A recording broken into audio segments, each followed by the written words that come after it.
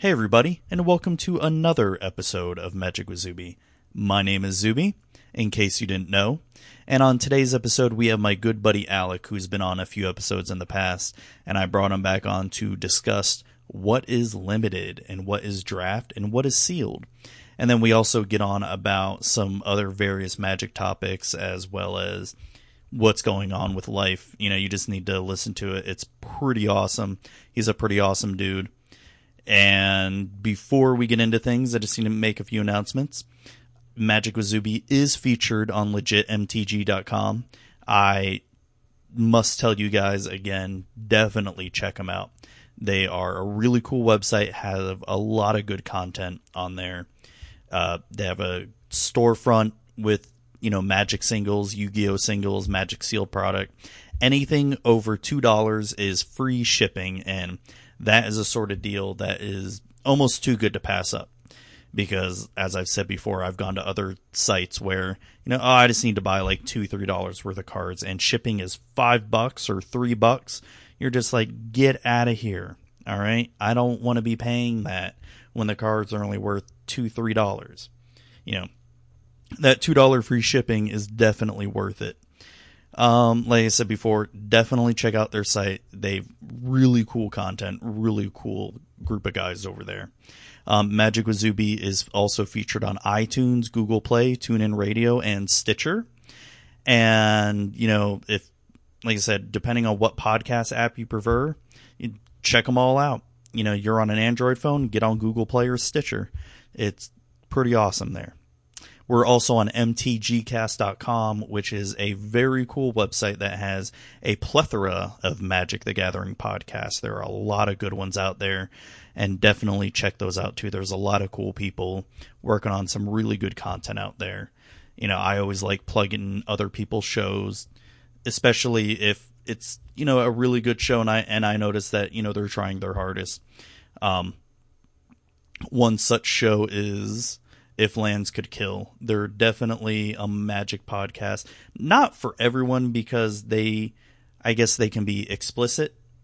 If that offends you or whatever, they can be quote unquote offensive, but to me, they're just a bunch of guys that are just having fun and talking and loving about Magic, and they're a great group of guys.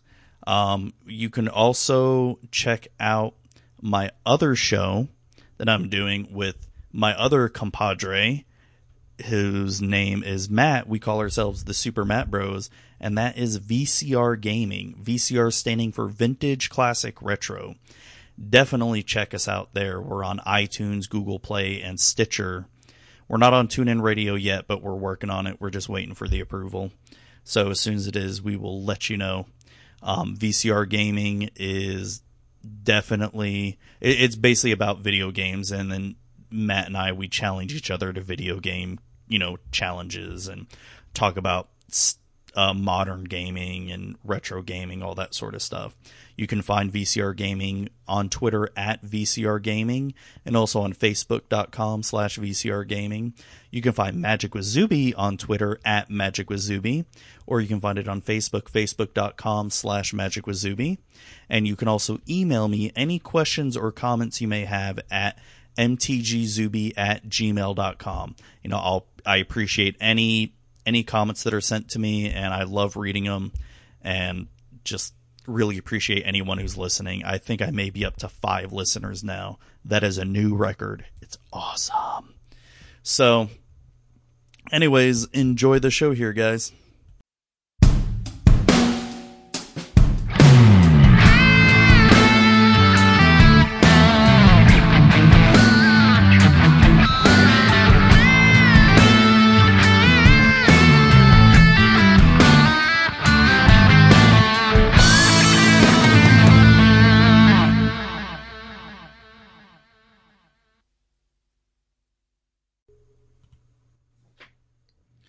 Hey, how's it going?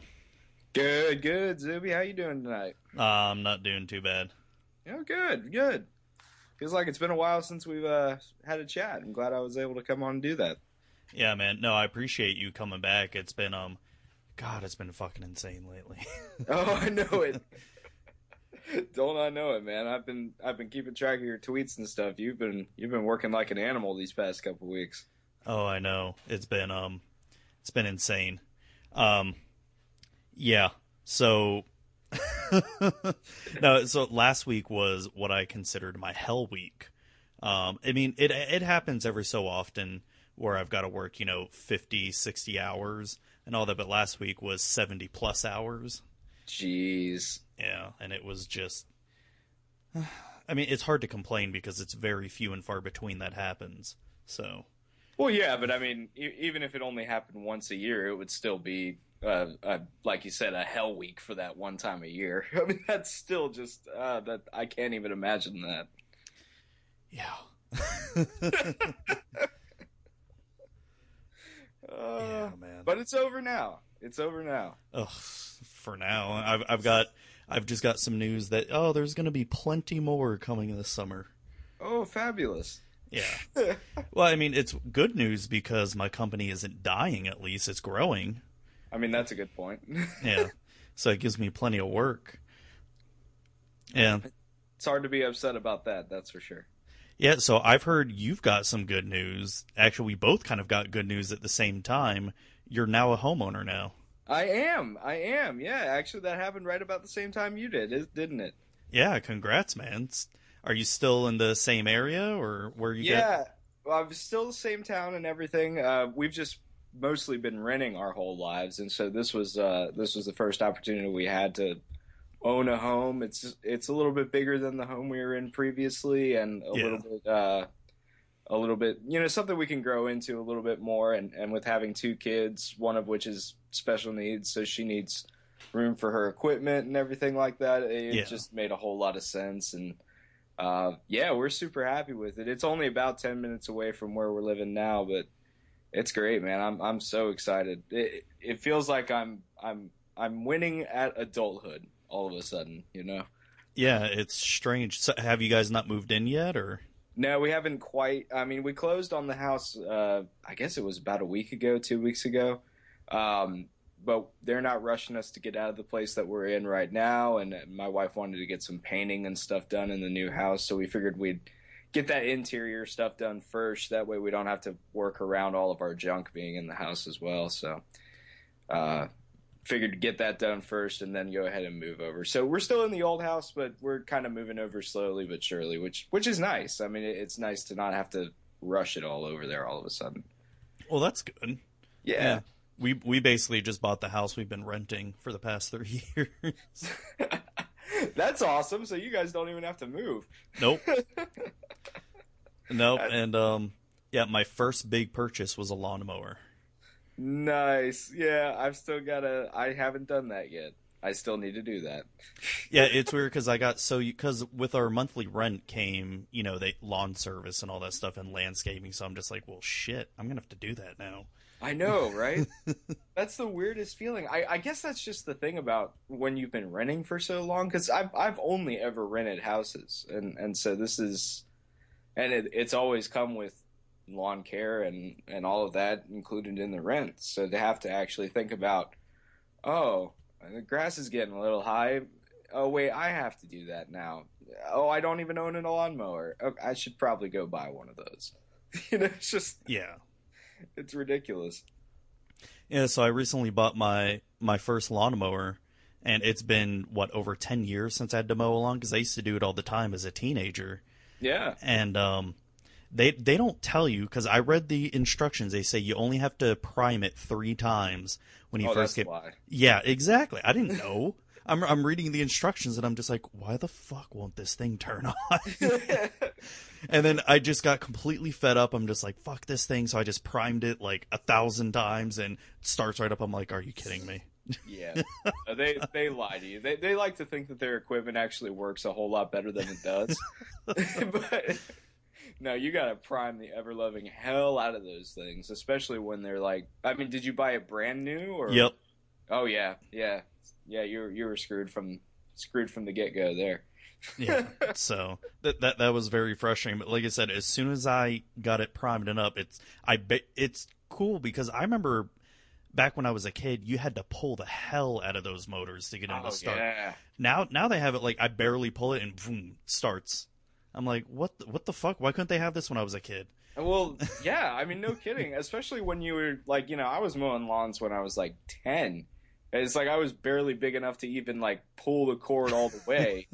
And I'm having to do this 30 or 50 times. I mean, it was basically like a row machine for me. Like, Yeah. it was terrible.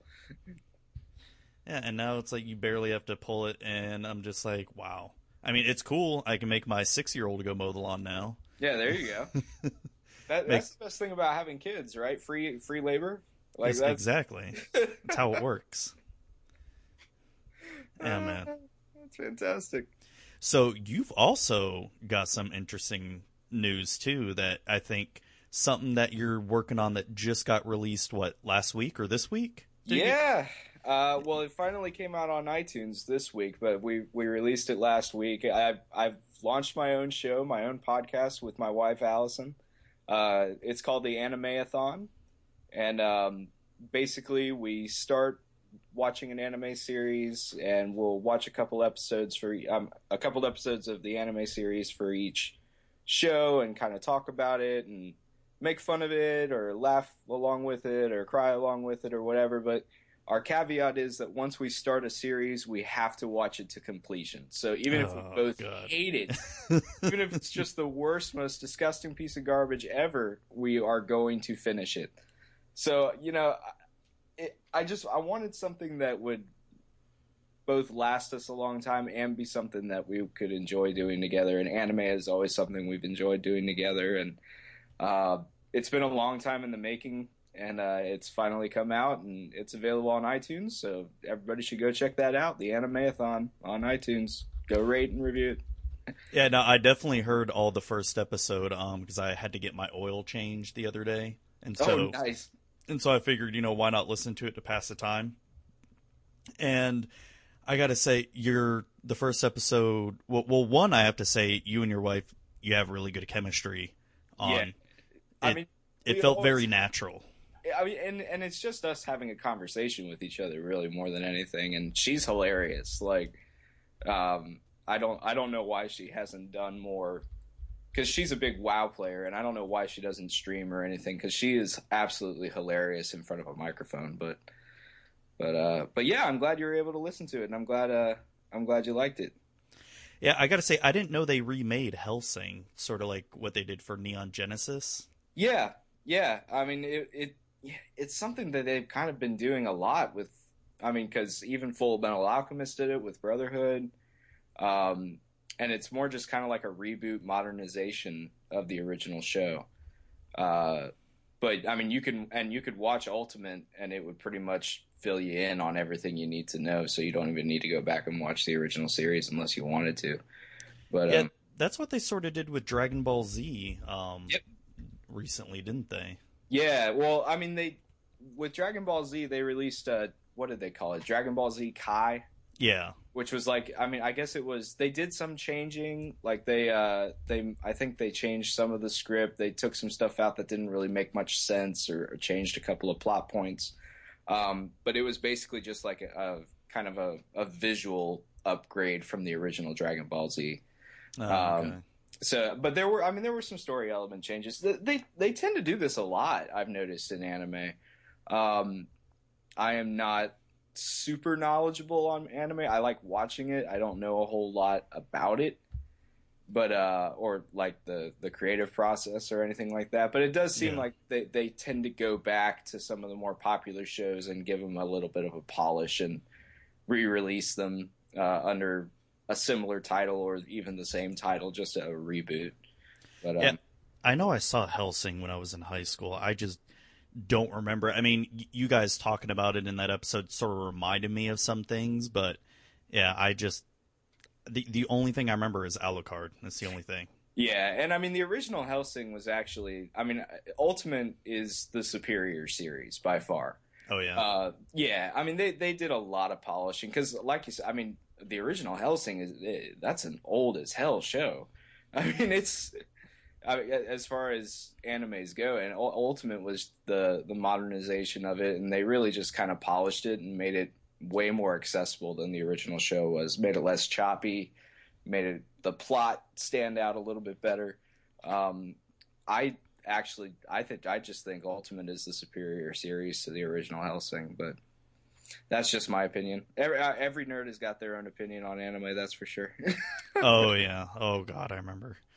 Because especially in high, because I was really into anime when I was in high school. I remember, watching all the popular stuff, Naruto and Dragon Ball Z and all that stuff, and then getting to some really the obscure ones. And then you have I remember some of the kids in high school just, scoffing like, "Oh, you watch Dragon Ball? Oh, plebe," and just like you need to watch this Denshiro X55, super obscure anime that no one's ever heard of except I have, and just like, oh god, shut up. The one where you have to go onto like the darkest, deep, dark web just to get the episodes, and they don't even have English subtitles because nobody can figure out how to do it. It's, yeah. I knew kids like that. I was just always like, shut up. I like my popular stuff. Leave me alone. Yeah. Now, did you get my one message about watching that one anime, Elfen Lied? I do. I've never actually heard of that series, but I'm gonna start looking into it now because I think it came out with an animated series because after a while I stopped watching anime altogether and I just started reading manga like insane, and I know that's a manga and I think they did an animated series. Well, if it's a manga, it typically does have an animated series attached to it. Like that's just a typical progression. So I'm sure there's one out there somewhere, and I'm sure I can find it if I look hard enough. Yeah, there is. I can't remember if this was against your rules, because Elfen Lied, there is some sexuality in it. I mean, it's not straight up hentai or anything like that. That's not against the rules. I mean, just as long as it's not like just straight up porn. No, it's not. We can watch it. I mean, and really, because I mean that's just something that is inherent to anime. Anime and sexuality they kind of go hand in hand. I mean, you can't get away from it entirely when you watch anime. But there is a strict difference between a show that has like a sex scene in it as opposed to, porn, like just straight up hentai, Yeah, man. But no, I just wanted to say that I really enjoyed that first episode, and even though I'm not into anime that much, like I say, I enjoyed it. I mean, like, you guys painted the picture pretty perfectly while just speaking. I was able to, even though it's been years since I've seen it, but I was able to, go along with you guys. Well, good, man. I'm glad. I mean, that's really what we're shooting for, because like I said, both of us really like anime and enjoy watching it, but neither of us are experts, so we kind of come at it from a very non-highbrow look at anime. Just kind of like, let's just have a discussion about this crazy thing that we just watched that makes absolutely no sense, but for some reason we love it. Yeah. So that's what we're hoping to do, and I'm glad we were finally able to put a show out that kind of matches what we wanted to do. So I'm excited about it. I think it'll be a great project. Yeah, are you guys doing weekly or bi-weekly, or what is it? Yeah, we're going to start going weekly. I mean, if our lives dictate that we have to switch to bi-weekly, which, kids can sometimes deem that necessary. But it's so rude of them. It is. They just get in our way. I'll tell you, I mean, my birthday was on Thursday. And happy birthday. Thank you. And we went out Friday night. And this was we got a sitter and everything. And this is like one of the first times we've been able to go out, just me and my wife with no kids. And it felt so weird. And yeah, it does. I got way too drunk. And, it was just like, we have no kids. Let's go crazy. And then, I wake up this morning. It's like, I'm hungover and I have kids. Oh, I have made a horrible decision with my life. Yeah. Usually, if the wife and I are going to go drinking, we allow one of us to go crazy. Yeah, and that's the way we have to do it. I mean, it's just. Yeah, but I just can't. I mean, I'm not a big drinker, first of all, but I just can't do it anymore. I mean, it's just I can have like a drink or two, and I'll be like, okay, I'm good. Yeah, I feel like this may have been one of my last times, because I just I used to be able to shake off a hangover with no problem and then go out the next night, hair of the dog that bit me type thing. But I woke up this morning and I was just like, I never want to do this again. This is hell. I am in hell. Yeah, we're getting old, man. I know. It sucks. It's terrible. Yeah, it does. We're saying this now, but just wait till we're like over 40 or 50 and just be like, oh shit, we were so young and stupid. Oh, no, that's when I'm going to start getting drunk again every night. Are you kidding? See, what I'm glad about having kids young is by the time I'm 40, my kids will be 18. I think my youngest will be closer to 18. So just be like, yeah, get the fuck out of my house. I don't care what you're doing. You don't have to, you won't be raising kids your entire life anyway. That is the beautiful thing about doing it how we did it, having kids so young. But yeah, I mean, I missed out on some party years, but I've never been much of a big partier. Honestly, neither was I, really. Yeah, I've always been more of a, I like to go to different places, like traveling and all that, and yeah, I did get to miss out on that, but you know what? I've got all my whole life for that. Oh, so. Yeah, totally. And those experiences, they might always come back around again, but having kids is an experience that you only get once, Oh, I know, man. It's incredible. As much as I bitch and complain, I love my kids, and they know it, and just, God, they've got me. And having girls, they just wrap me around their fingers. Like, yep. You have 2 girls, right? Or is it 2 girls? Yeah, that's right. Yeah, 2 girls. God, isn't it just like? Oh, I don't know.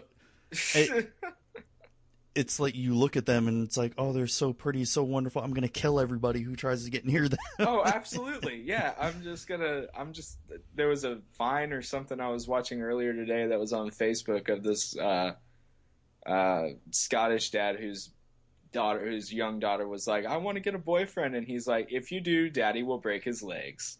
And I'm like, yeah, that's me right now, absolutely.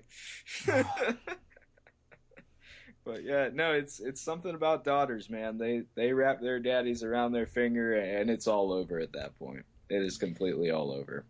Yeah, it's really weird because I feel like sometimes having a son, I mean, I know it would be different. I'd still love him and protect him and all that stuff. But if he were to be like, oh, I'm going to get a girlfriend, I'd be like, yeah, you go, boy. Yeah, exactly. You got this.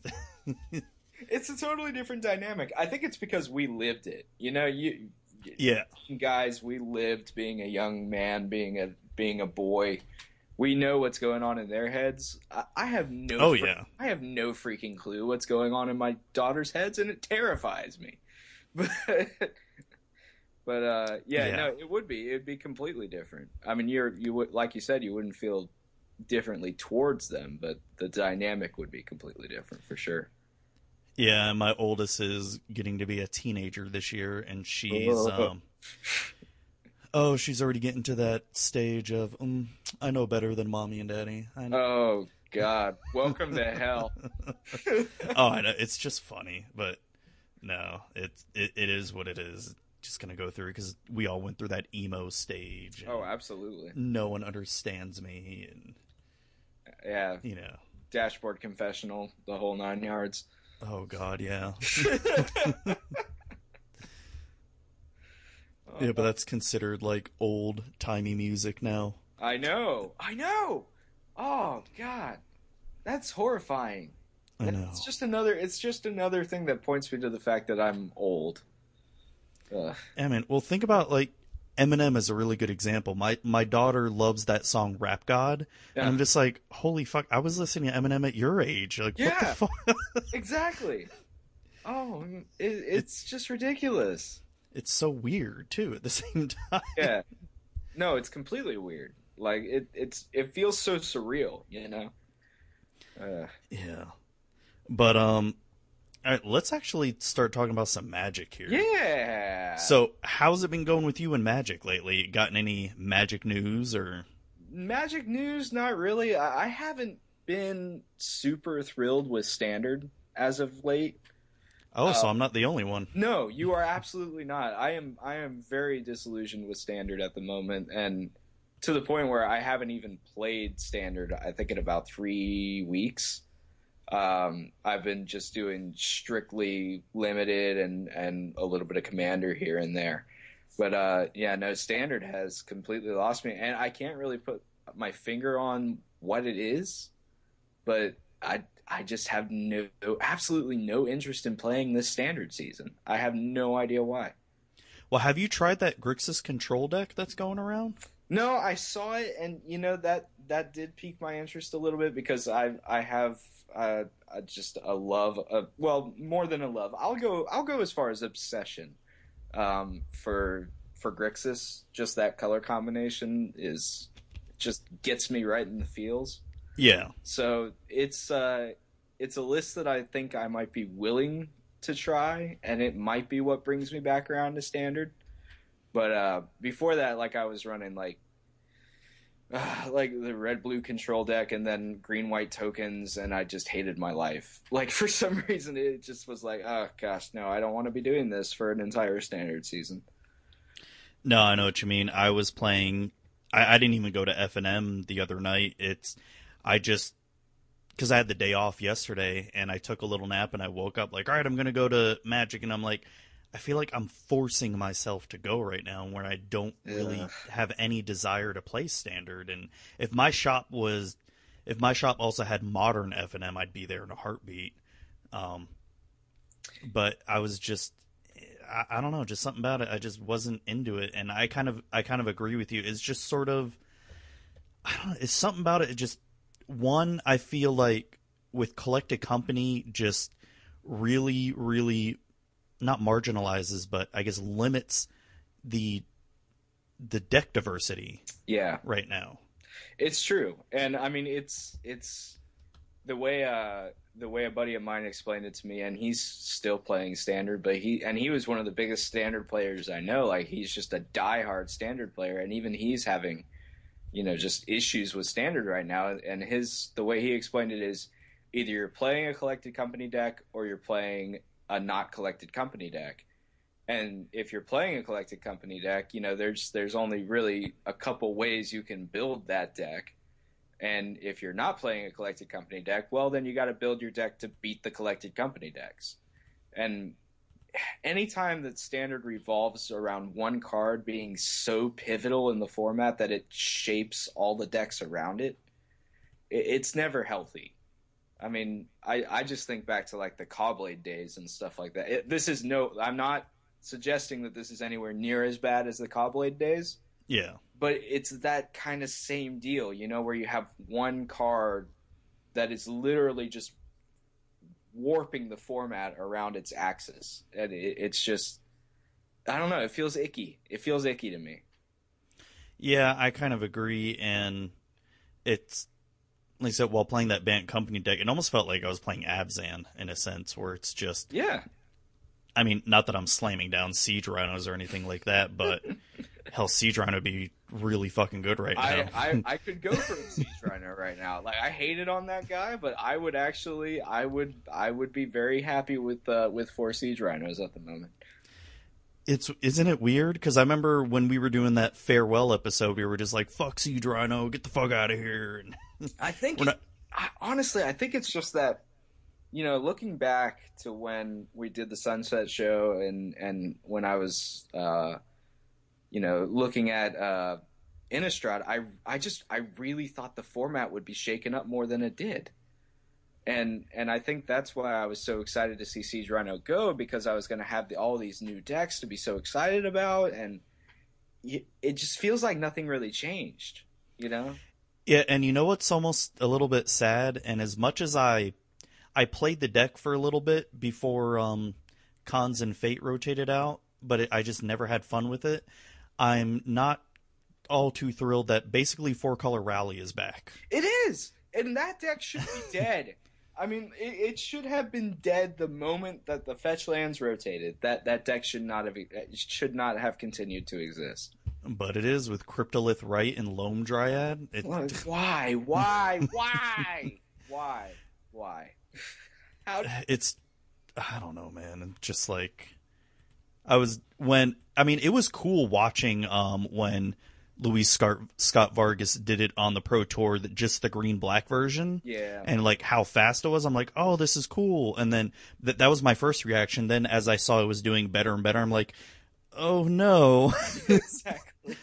this is how it's gonna be.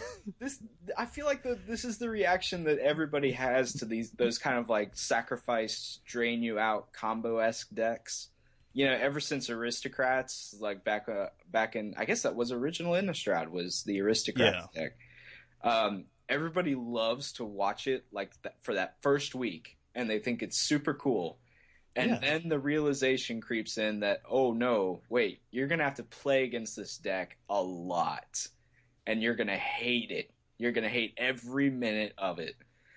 It's just, yeah, they're cool to see go off the first few times, but then when you realize, oh, this is gonna be a staple of the format, it's grody.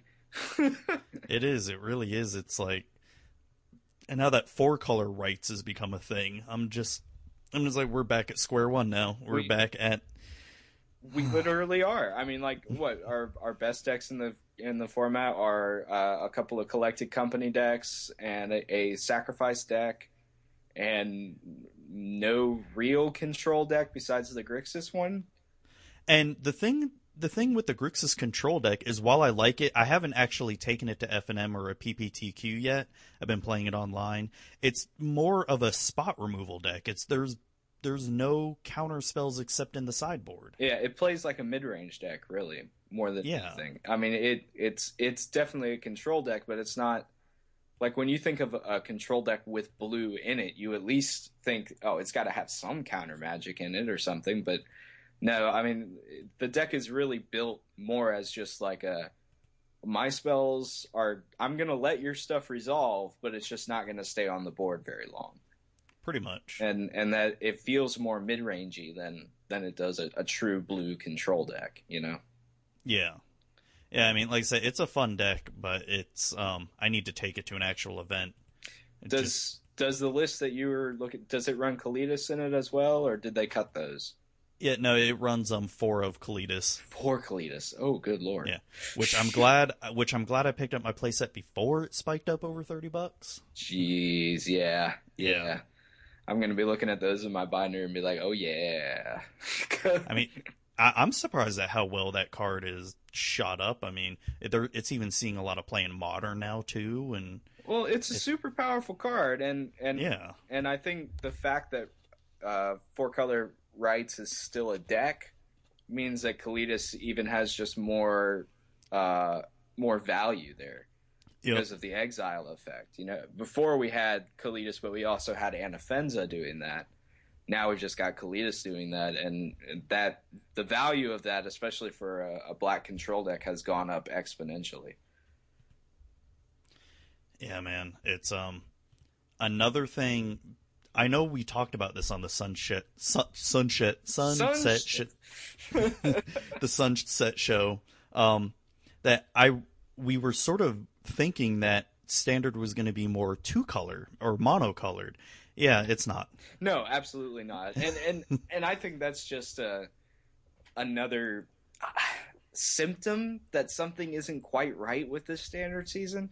Because normally when you go from near perfect mana to no longer, just maybe semi good mana, it means you take away some colors.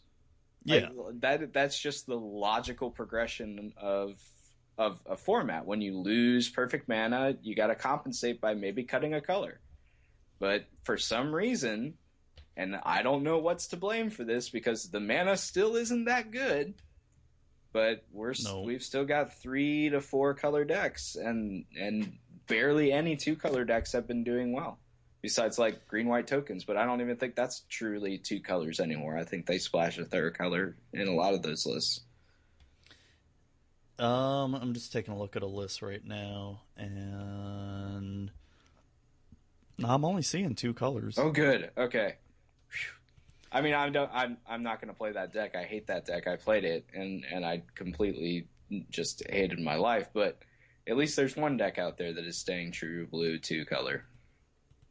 I mean, is that a sign of...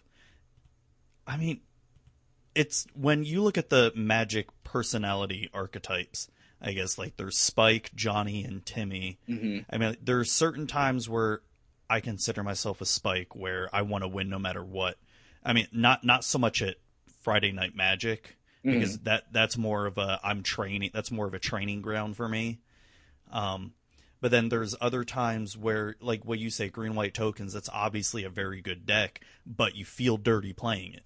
And, and it sort of makes me, it's weird that, you know, because I feel similar, especially when I played Four Color Rally, you know, Bant Company and Abzan in the past, where it's like, it wins well, but you're not having any fun doing it. I think that's the thing there. And honestly, I think that's just the sign of the Spike, you know, because and I would consider myself a Spike player, even at FNM. While I'm not, you know, maybe I'm not like in full try hard mode. I do picture it. I picture FNM like you said, like this is my training ground, so I'm still going to play to, you know, pretty much the best of my abilities, even if that makes you mad.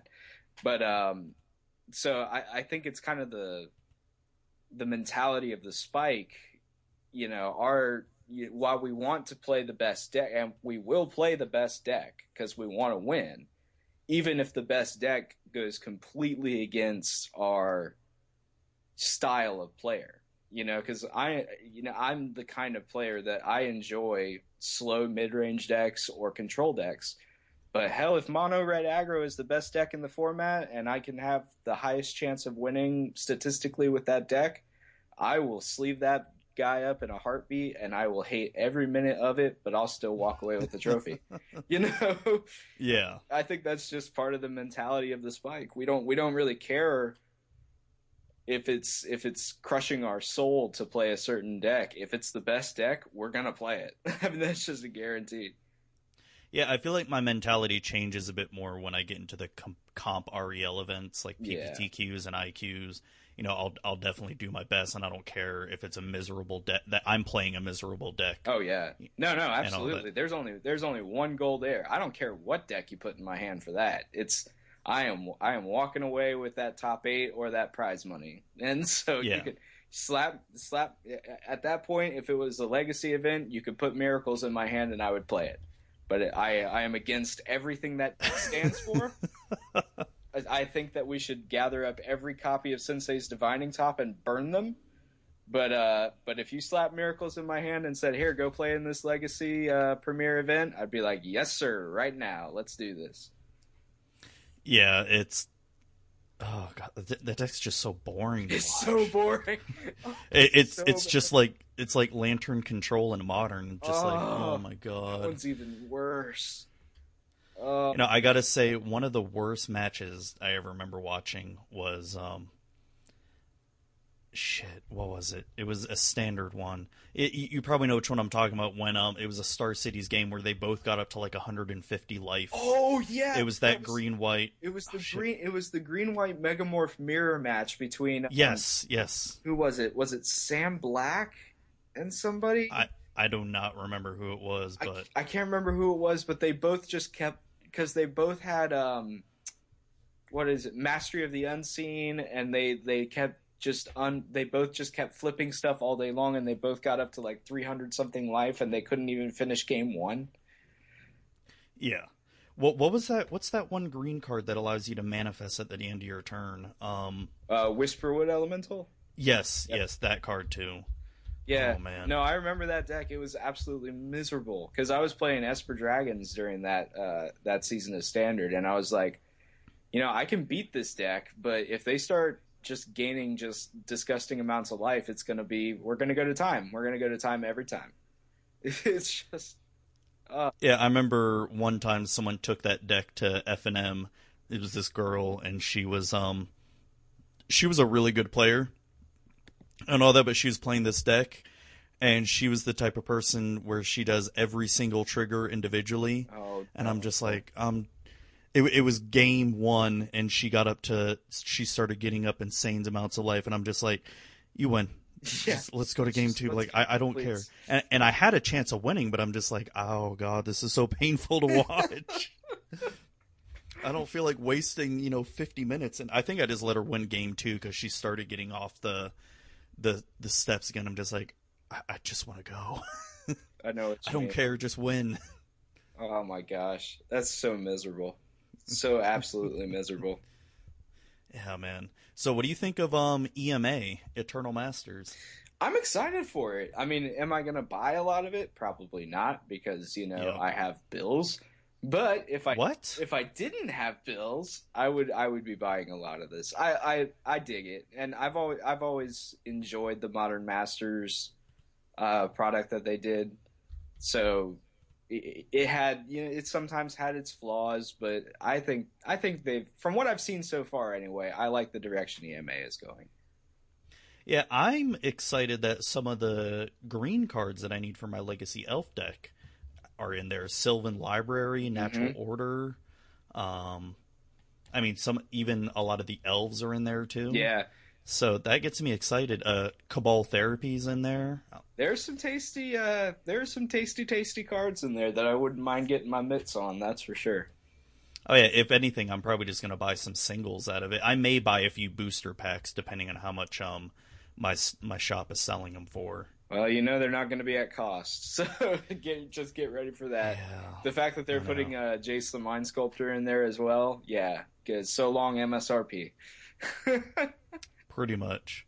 I mean, other than that, a lot of the cards that are showed, they look really cool.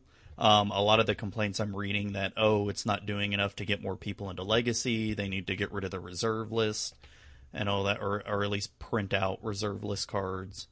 And Yeah, I've got my own opinions on the reserved list, and I know it's a touchy subject, and it's a confusing subject, and it's difficult to for a lot of people to get.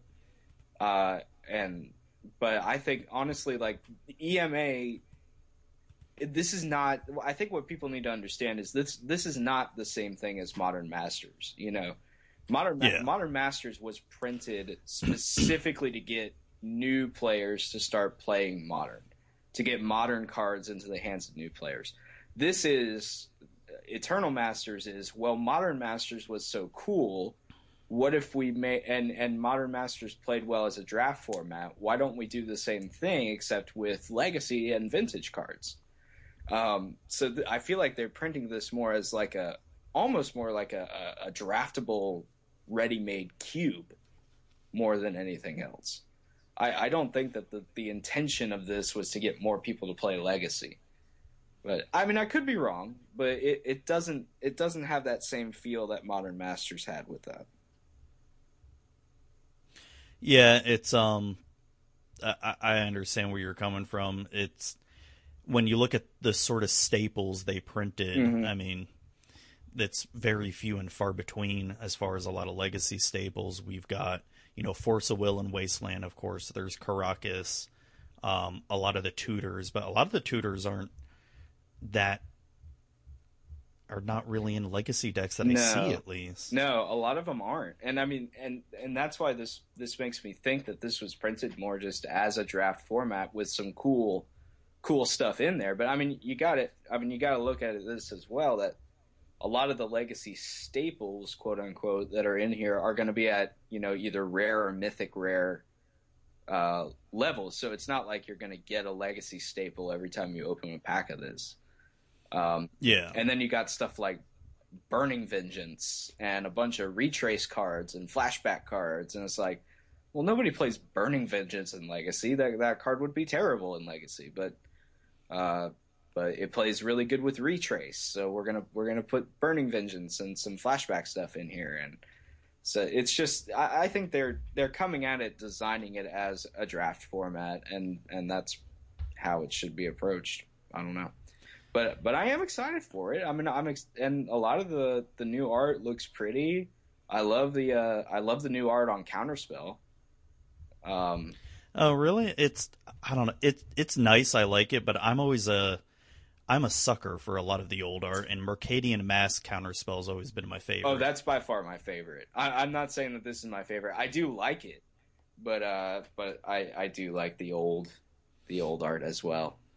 Um, I just think it did it justice. I mean, that's always the Yeah. fear of reprinting a new card with new art. It's like, well, is it still gonna feel the same way? So, I like it. I think they did fine with it.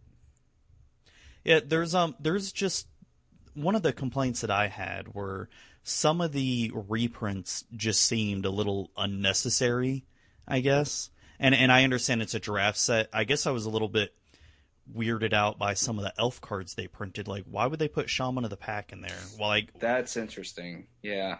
or I guess because I was under the impression that when they announced it, they were going to be mainly like older cards, from Alpha to I don't know, maybe up to Innistrad or something. I guess I wasn't expecting so many cards that were just recently put out. Yeah, I think well with a name like Eternal Masters, how could you not think that, you know?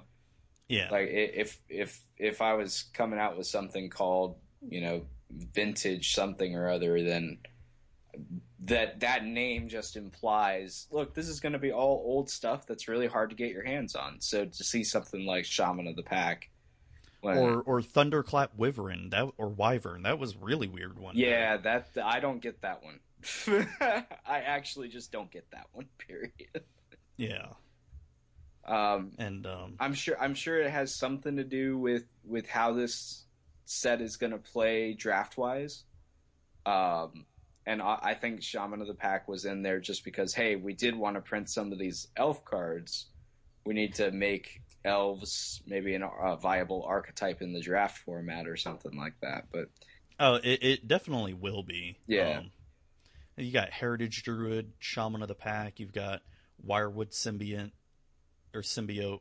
God, you got so many freaking elves in here. yeah, I think that's the only reason why they did that. But it still feels kind of, like we literally just got this card. Like, why do we need it again?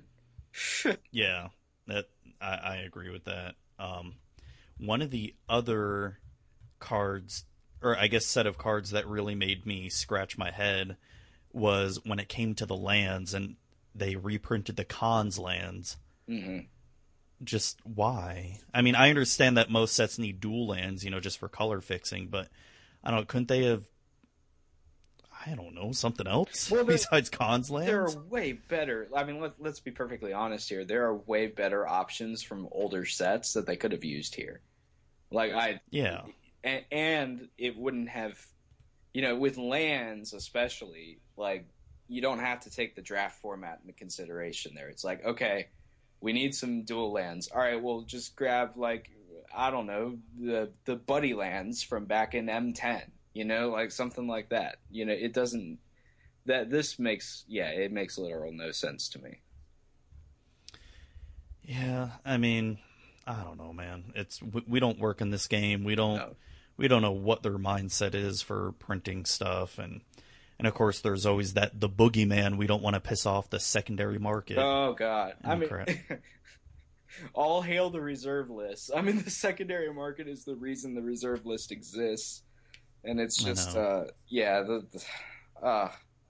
I love this game, but there are some aspects of it that really make me just kind of feel icky, and the secondary market is one of them. Yeah, and oh God, we could have a whole podcast just about Oh, that. I could go on for hours about it. I really could. I've got some real strong opinions on the secondary market. Oh, before I ask you about them, there was another crime committed in EMA, and I saw it brought up on Reddit. The Werebear flavor text I haven't and this. EMA. Okay, go look it up and look up the original Werebear printing, Okay. and you'll see the flavor text difference. I just want to hear your reaction. All right. Let me see here. Why is my computer being so slow? Okay. Looking it up. Yeah, it just made me go. Like, I mean, like I said, I don't understand their whole thought process with flavor text either. But it's like, why couldn't they just keep the original? So they changed it completely? Is that Yeah, okay? Hang on. Hang on. Where are you? I should edit in some like music, like Do, some do, do, do, yeah, do, do. Jeopardy. Well, my computer is just, I mean, of course, like the moment I decide that I need to look something up while I'm on this call, my computer is just like, hey, we're going to take 10 years to look this up. Nope, you ain't looking up shit. Enjoy all of that silence that's going to be on your buddy's podcast because I'm just not doing shit. Enjoy. Awkward. It's just awkward silence right now. Oh God, make it stop. I'm finally there. Okay. Why is abundant growth going to be in this set? I Is it really? Yes. Abundant growth. I don't get that. Okay. Werebear. What the fuck? Yeah, to become is to understand, and I want you to read up the original Werebear flavor text. Okay, I'm going to Gatherer. Werebear.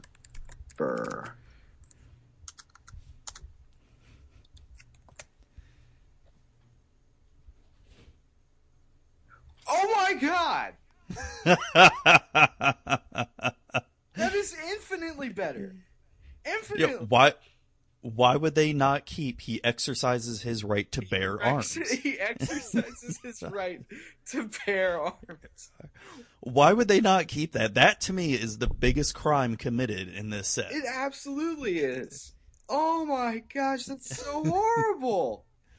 And what does this even mean? To become is to understand. I don't get that at all whatsoever. Because, all right, so you're a werebear. You get bitten by a bear, and you become a bear. I guess to become a bear is to understand what a bear is like. Maybe it's one of those like sick Disney storylines where it's like maybe this person like hated bears and kicked a bear one time or something, and so a witch turned him into a bear so he could understand what it's like to be a bear. Or even better, the person who came up with this flavor text either is just getting out of being a teenager or has a teenager and was thinking of, emo-ness. Oh, to become is to understand. You just don't understand me. You just don't get it. You don't understand my pain. I've got some music you should listen to if you want to understand that.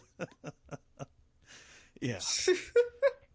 Well, that's horrible. That is a huge crime because seriously, he exercises his right to bear arms is one of the best freaking flavor texts I've ever read in my entire life.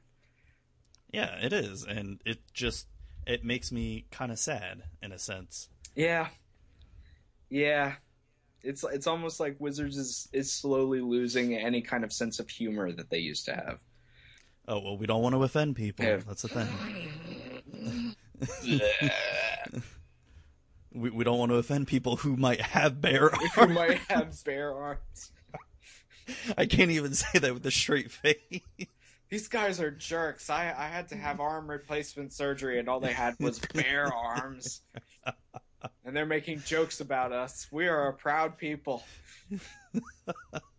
All dozens of us. Oh, man. It's terrible. You know, if they wanted to make this... You know, it's another card they left out, and I know this would have broken the draft format, but why not? They should have reprinted Sol Ring. Yeah, it would have completely broken the format, but I can see why. I mean, it's basically a staple in every format you can run it. Yeah, which is what, EDH and Vintage? EDH and Vintage. Yep. All It's about two it. formats. Boom, and whatever other crazy formats there are. Something not sanctioned, crazy underground, no restrictions, something or other. I don't know. Yeah, the reprints I was happy to see were Sylvan Library, Natural Order. I was happy to see Dak Vaden reprinted, and I'm glad that brought his price down. Yeah, that's going to help out a lot. I do like that fact. Just taking a look through some of these spoilers that I haven't caught up all of them completely yet to see if there was one that caught my eye. I like seeing Deathrite reprinted. I mean, he wasn't too expensive of a card, but just to see him again, just to help bring it down was nice. Yeah, that's going to be cool. I like just because I'm a horrible person, I like the fact that balance is in this set. Uh, Wait, balance is in this yeah, set? balance, dude. It's Did I miss it's it? a mythic. Oh yeah, that white hmm one. Each player chooses a number of lands equal to the number of lands controlled by the player who controls the fewest, then sacrifices the rest. So basically, Yeah. everybody it's balance, and you do the same with discarding cards from your hand and sacrificing creatures. So there are some really hilarious things you could do with balance, and I've done some nasty, gross, broken stuff in Cube with balance. So it'll be cool to see that here in the format. So you know what they oh crap, what did they miss here? Hold on. There's a little combo. They missed all but one card for like at least a janky limited combo. Let me see if I can remember the combo here. Yeah. Hmm. I'm looking through right now to see if anything catches my eye as far as a combo goes, but Hold on. Oh crap, how did it go? It was because they reprinted Karmic Guide and they reprinted Carrion Feeder, and it had something to do with what, Protean Hulk? the Flash Hulk combo, is that Yeah. okay? Yeah, I know what you're talking about. Yeah, how come they didn't reprint Protean Hulk? I mean, this would be perfect. I mean, no, think about it, because you got Natural Order and you got Green Sun Zenith. Right. Why not just, do that? That would have been hilarious. It absolutely would have been hilarious, and I would have tried to draft that deck basically every time. I mean, like there would be no ifs, ands, or buts about it, man. I'd be trying to draft that deck every time. But yeah, I don't know. I'm kind of glad that they didn't, in a way, but in another way, I would want to see just how busted that would be. So I do kind of want to see that. Well, the thing is, it'd be really hard to draft one because both are at rare, or Yes. Karmic and Protean are at rare. They'd probably put Protean at Mythic or something. It would if have they to be. did. It would absolutely have to be. So, I mean, it would be. I think it would be few and far between you'd see it ever, but it'd still be cool to see. Yeah, I would just love to see it go off one time in a limited match. That would just make my entire life. Yeah, it'd be hilarious. Just to see that happen once. Yeah, man. So I guess let's actually get on to what I brought you on here for. Absolutely. Today. Yeah. Or yeah, we can let's just talk about it. So I brought you on to discuss Limited. Let's just talk about Limited altogether, because why not? Limited as a whole. Man. It's so. Oh yeah, there's a lot to talk about. I guess let's start off with what is Limited compared to Constructed. Well, Limited is a form of Magic where basically the cards that you have to go off of you have a limited card pool to select your cards from. That's why it's called Limited. You've got two formats in there. You've got Draft and you have Sealed. Draft is where you all sit down at the table with 8 players. You pass around 3 booster packs and you draft 1 card out of each pack. And from that pool of cards you get from the draft, you construct a 40-card deck. In Sealed, you open up, oh gosh, how many booster packs is it? 6? Yeah, 6 booster packs, and then you use that to build a 40-card deck. Limited decks are always 40 cards. Well, that's the minimum number is 40 cards, and then the rest of the cards that are left over are your sideboard. So, yeah, man, there are so many sweet differences between Limited and Constructed. But on a whole, that's your basic definition of Limited. Is 40 card decks. You have less cards to choose from, and there's usually something going on with that. Either Draft or Sealed are the two formats there.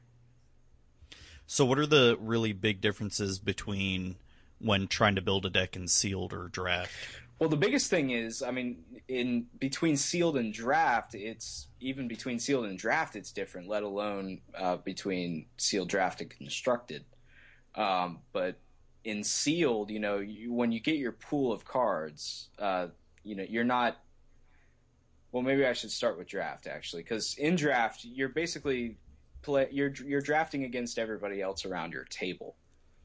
So if you want to go into a specific deck or a specific color, you kind of have to read the people around your table, make sure that you're drafting in the right colors, making sure that the colors that you want are open, so that way you come away with a deck that can actually work. You want to make sure that you actually have enough playables to have a decent deck.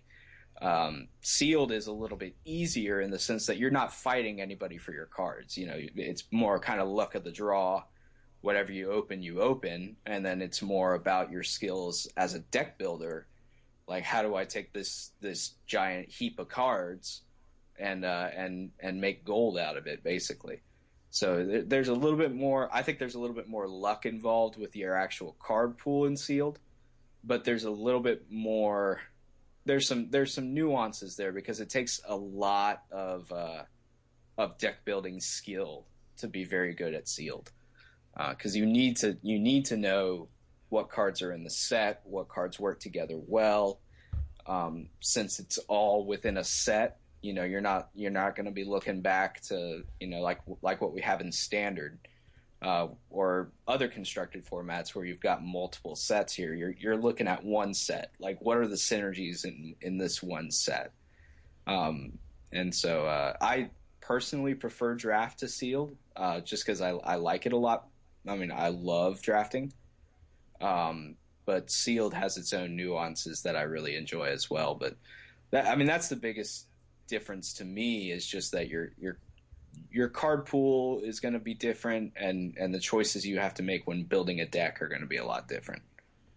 Well, what kind of nuances are there between the two? Well, like I said, with sealed, it's more about what you open, right? So like when I open a sealed pool, typically what I do is I'll open all 6 booster packs. I'll pull out the cards that I know right off the top of my head are going to be my super powerful cards. That's going to be typically, if you open up, like a mythic or a super bomby powerful rare, you'll want to put those off to the side and then kind of look at the colors that those bombs go in. And see, like, okay, well, which ones are actually going to be playable based on the cards that I open to support those rares and mythics. And then you kind of build your deck around that. In draft, it's a little bit different because while bomb, rares, and mythics in draft are just as powerful and you're going to want to take them every time, in draft,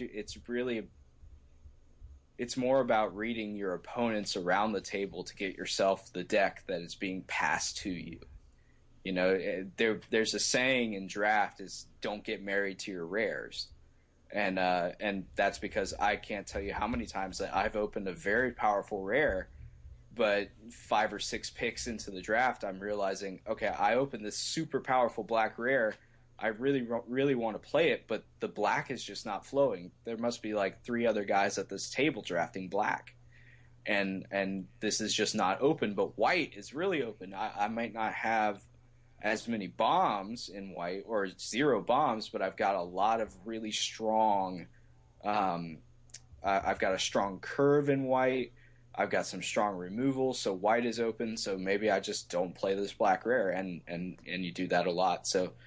I think that's the biggest difference to me, and the most nuancy thing is that it feels like the rares and the mythics are way more important in sealed than they are in draft. I don't know if you've ever felt the same way, but I've kind of noticed that as I go along my limited career.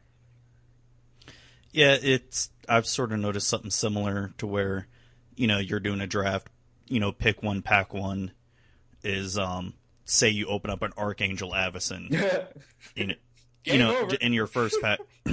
But let's just say for the rest of the draft, you don't pull, no good white cards are coming your way at all. Right. Do you still try to put her in, even though she's really, really, really good, but you have nothing that supports white at all? At that point, obviously the crazy person in me is like, yeah, we're doing it. We are splashing a double white card in my completely not white deck just because it's just that good. But any other sane drafter would tell you, no, absolutely. You take that Archangel Avacyn, you put her in a nice sleeve, you slide that sleeve into your deck box, and you leave it right there.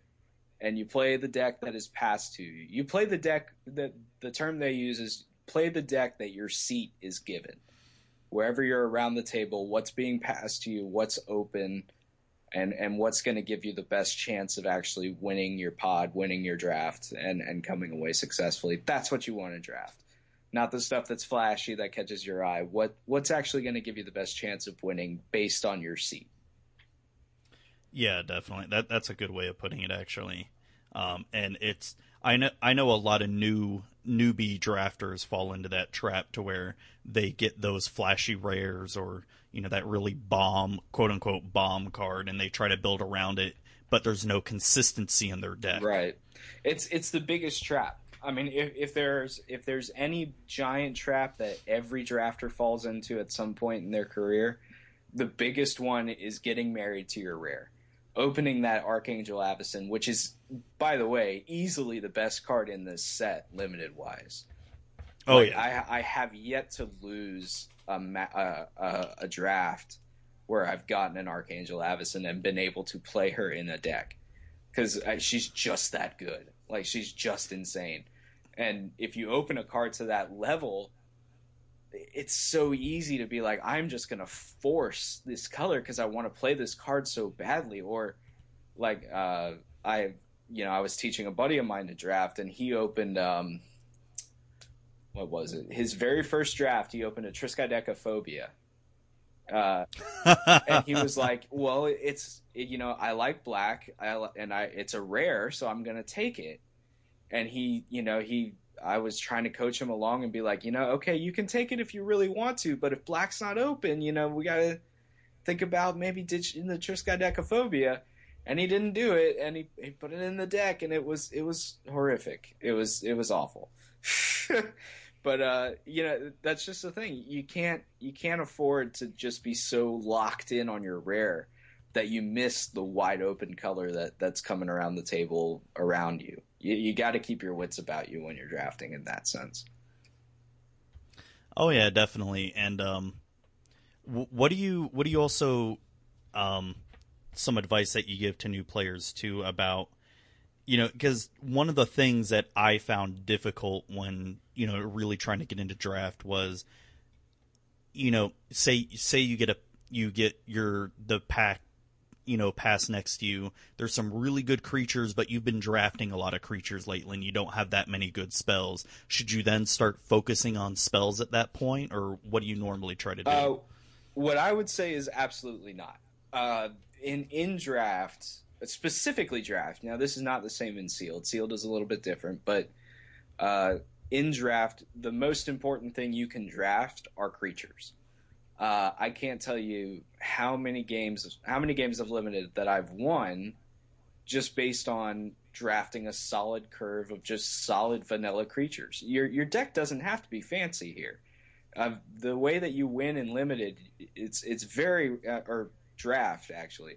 It's very rare that anybody's going to get like a super awesome combo or like this perfect control deck. It just doesn't happen. The way people win in draft is getting creatures and turning them sideways. So when if I'm deep into a couple of packs, maybe we're into pack 2 here, and I've got a pretty good curve, and it's going to be between like a curve topping creature or a half decent spell. Unless I've got creatures in my deck that care about the number of spells I have, usually I'm going to take the creature over the spell. Just something that affects the board. Cards that affect the board are so important in draft. And that's something I tell new players all the time, is make sure that when you're taking a pick, if it's a hard choice, really look at the card and say, okay, how does this affect the board when I play it? Is this worth the mana that I'm paying for it?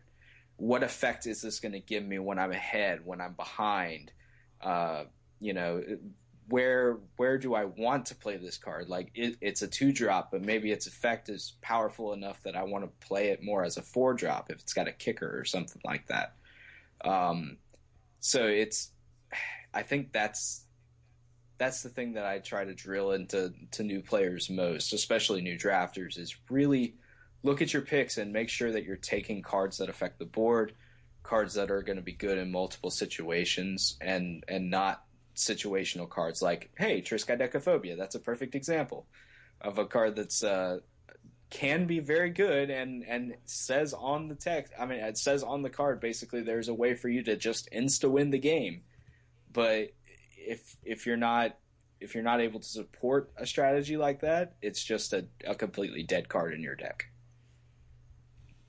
Yeah, pretty much. So what do you also suggest for players when, I guess, I don't know if it's or if you think it's different in sealed or draft, for what should they look for in creatures when picking creatures to put in their deck? Well, it's not super different. I mean, the card evaluation is there are some differences between draft and sealed. Again, in sealed, it's more about, how lucky am I when I open my packs, because you can only use what you're given.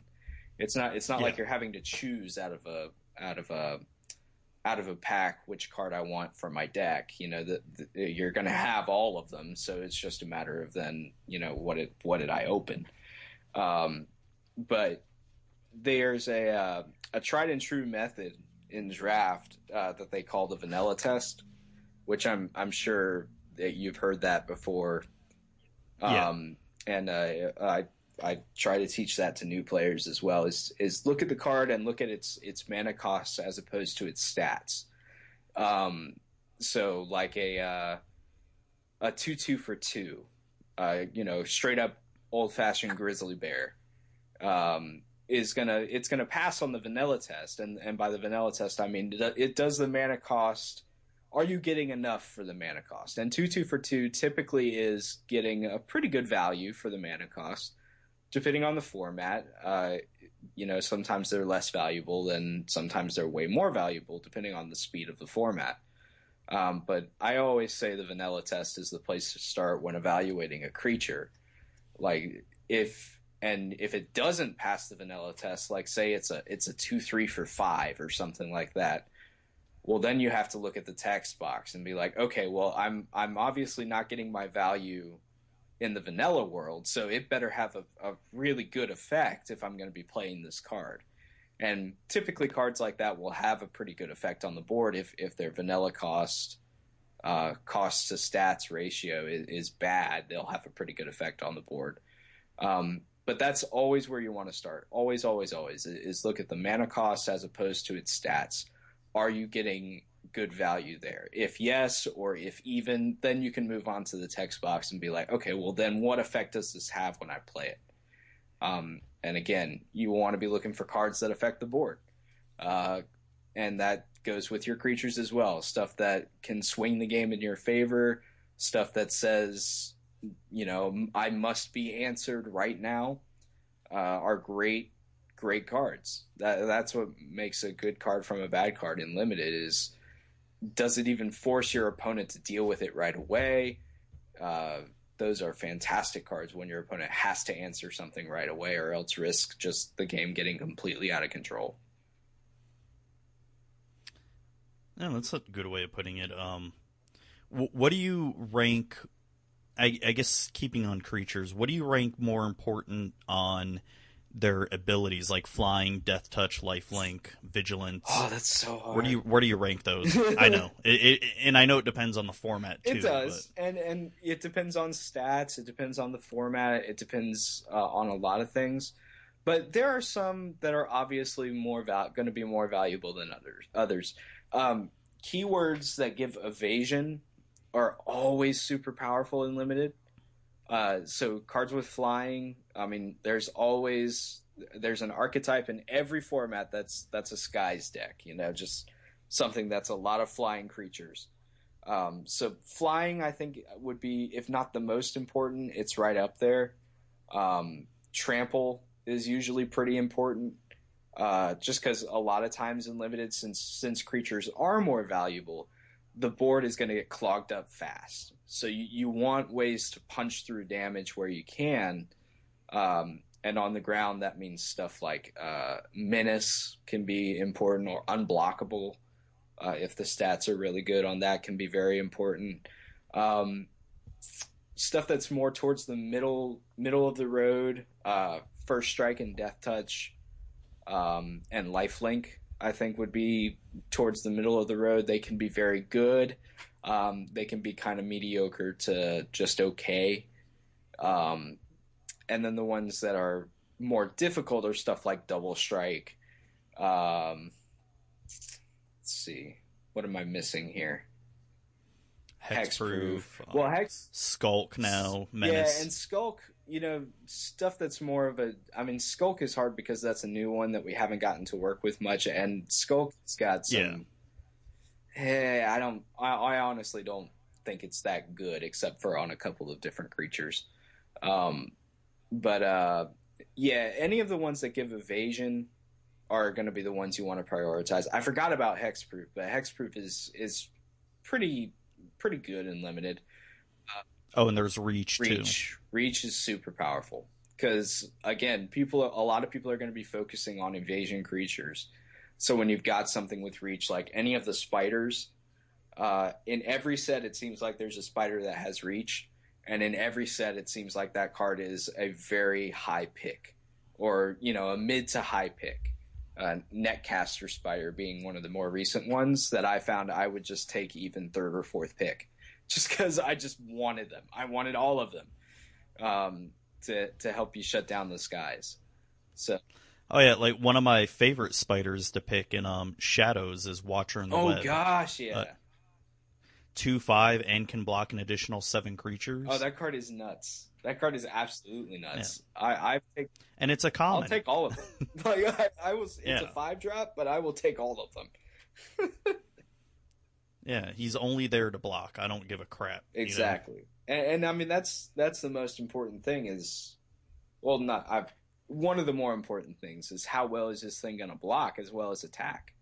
Because when the game is decided virtually every time by creature combat as opposed to spells, you really got to be thinking about, how are my creatures going to line up against my opponent's creatures? Do my creatures block well? And certain keywords are better for that, like stuff like Death Touch. If you are a more defensive deck, then Death Touch actually goes up in value a lot for you because... you want your little creatures with Death Touch to trade off with your opponent's bigger creatures that they may not want to trade with, and that can create some stalled out board states and give you time to kind of recoup yourself. So it is very situational, but on a whole, I would say the evasion keywords are definitely more powerful than the other ones. Oh yeah, definitely. You know what card? There's been one card that has helped me win so many games in Shadows that every time that I draft, and that's Inspiring Captain. Yeah, I like that guy a lot. I always pick him if he's open, and and everyone seems to ignore him at my shop. I have no idea why. There was one deck or one time I managed to draft 4 of them, but I only put like 2 or 3 in the deck.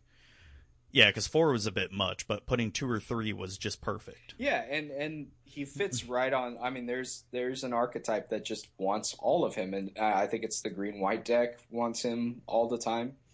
Just any deck that's going to want creatures that beat down wants Inspiring Captains all day long. I don't pass him typically. If I see him in the pack, I'm going to snap him up.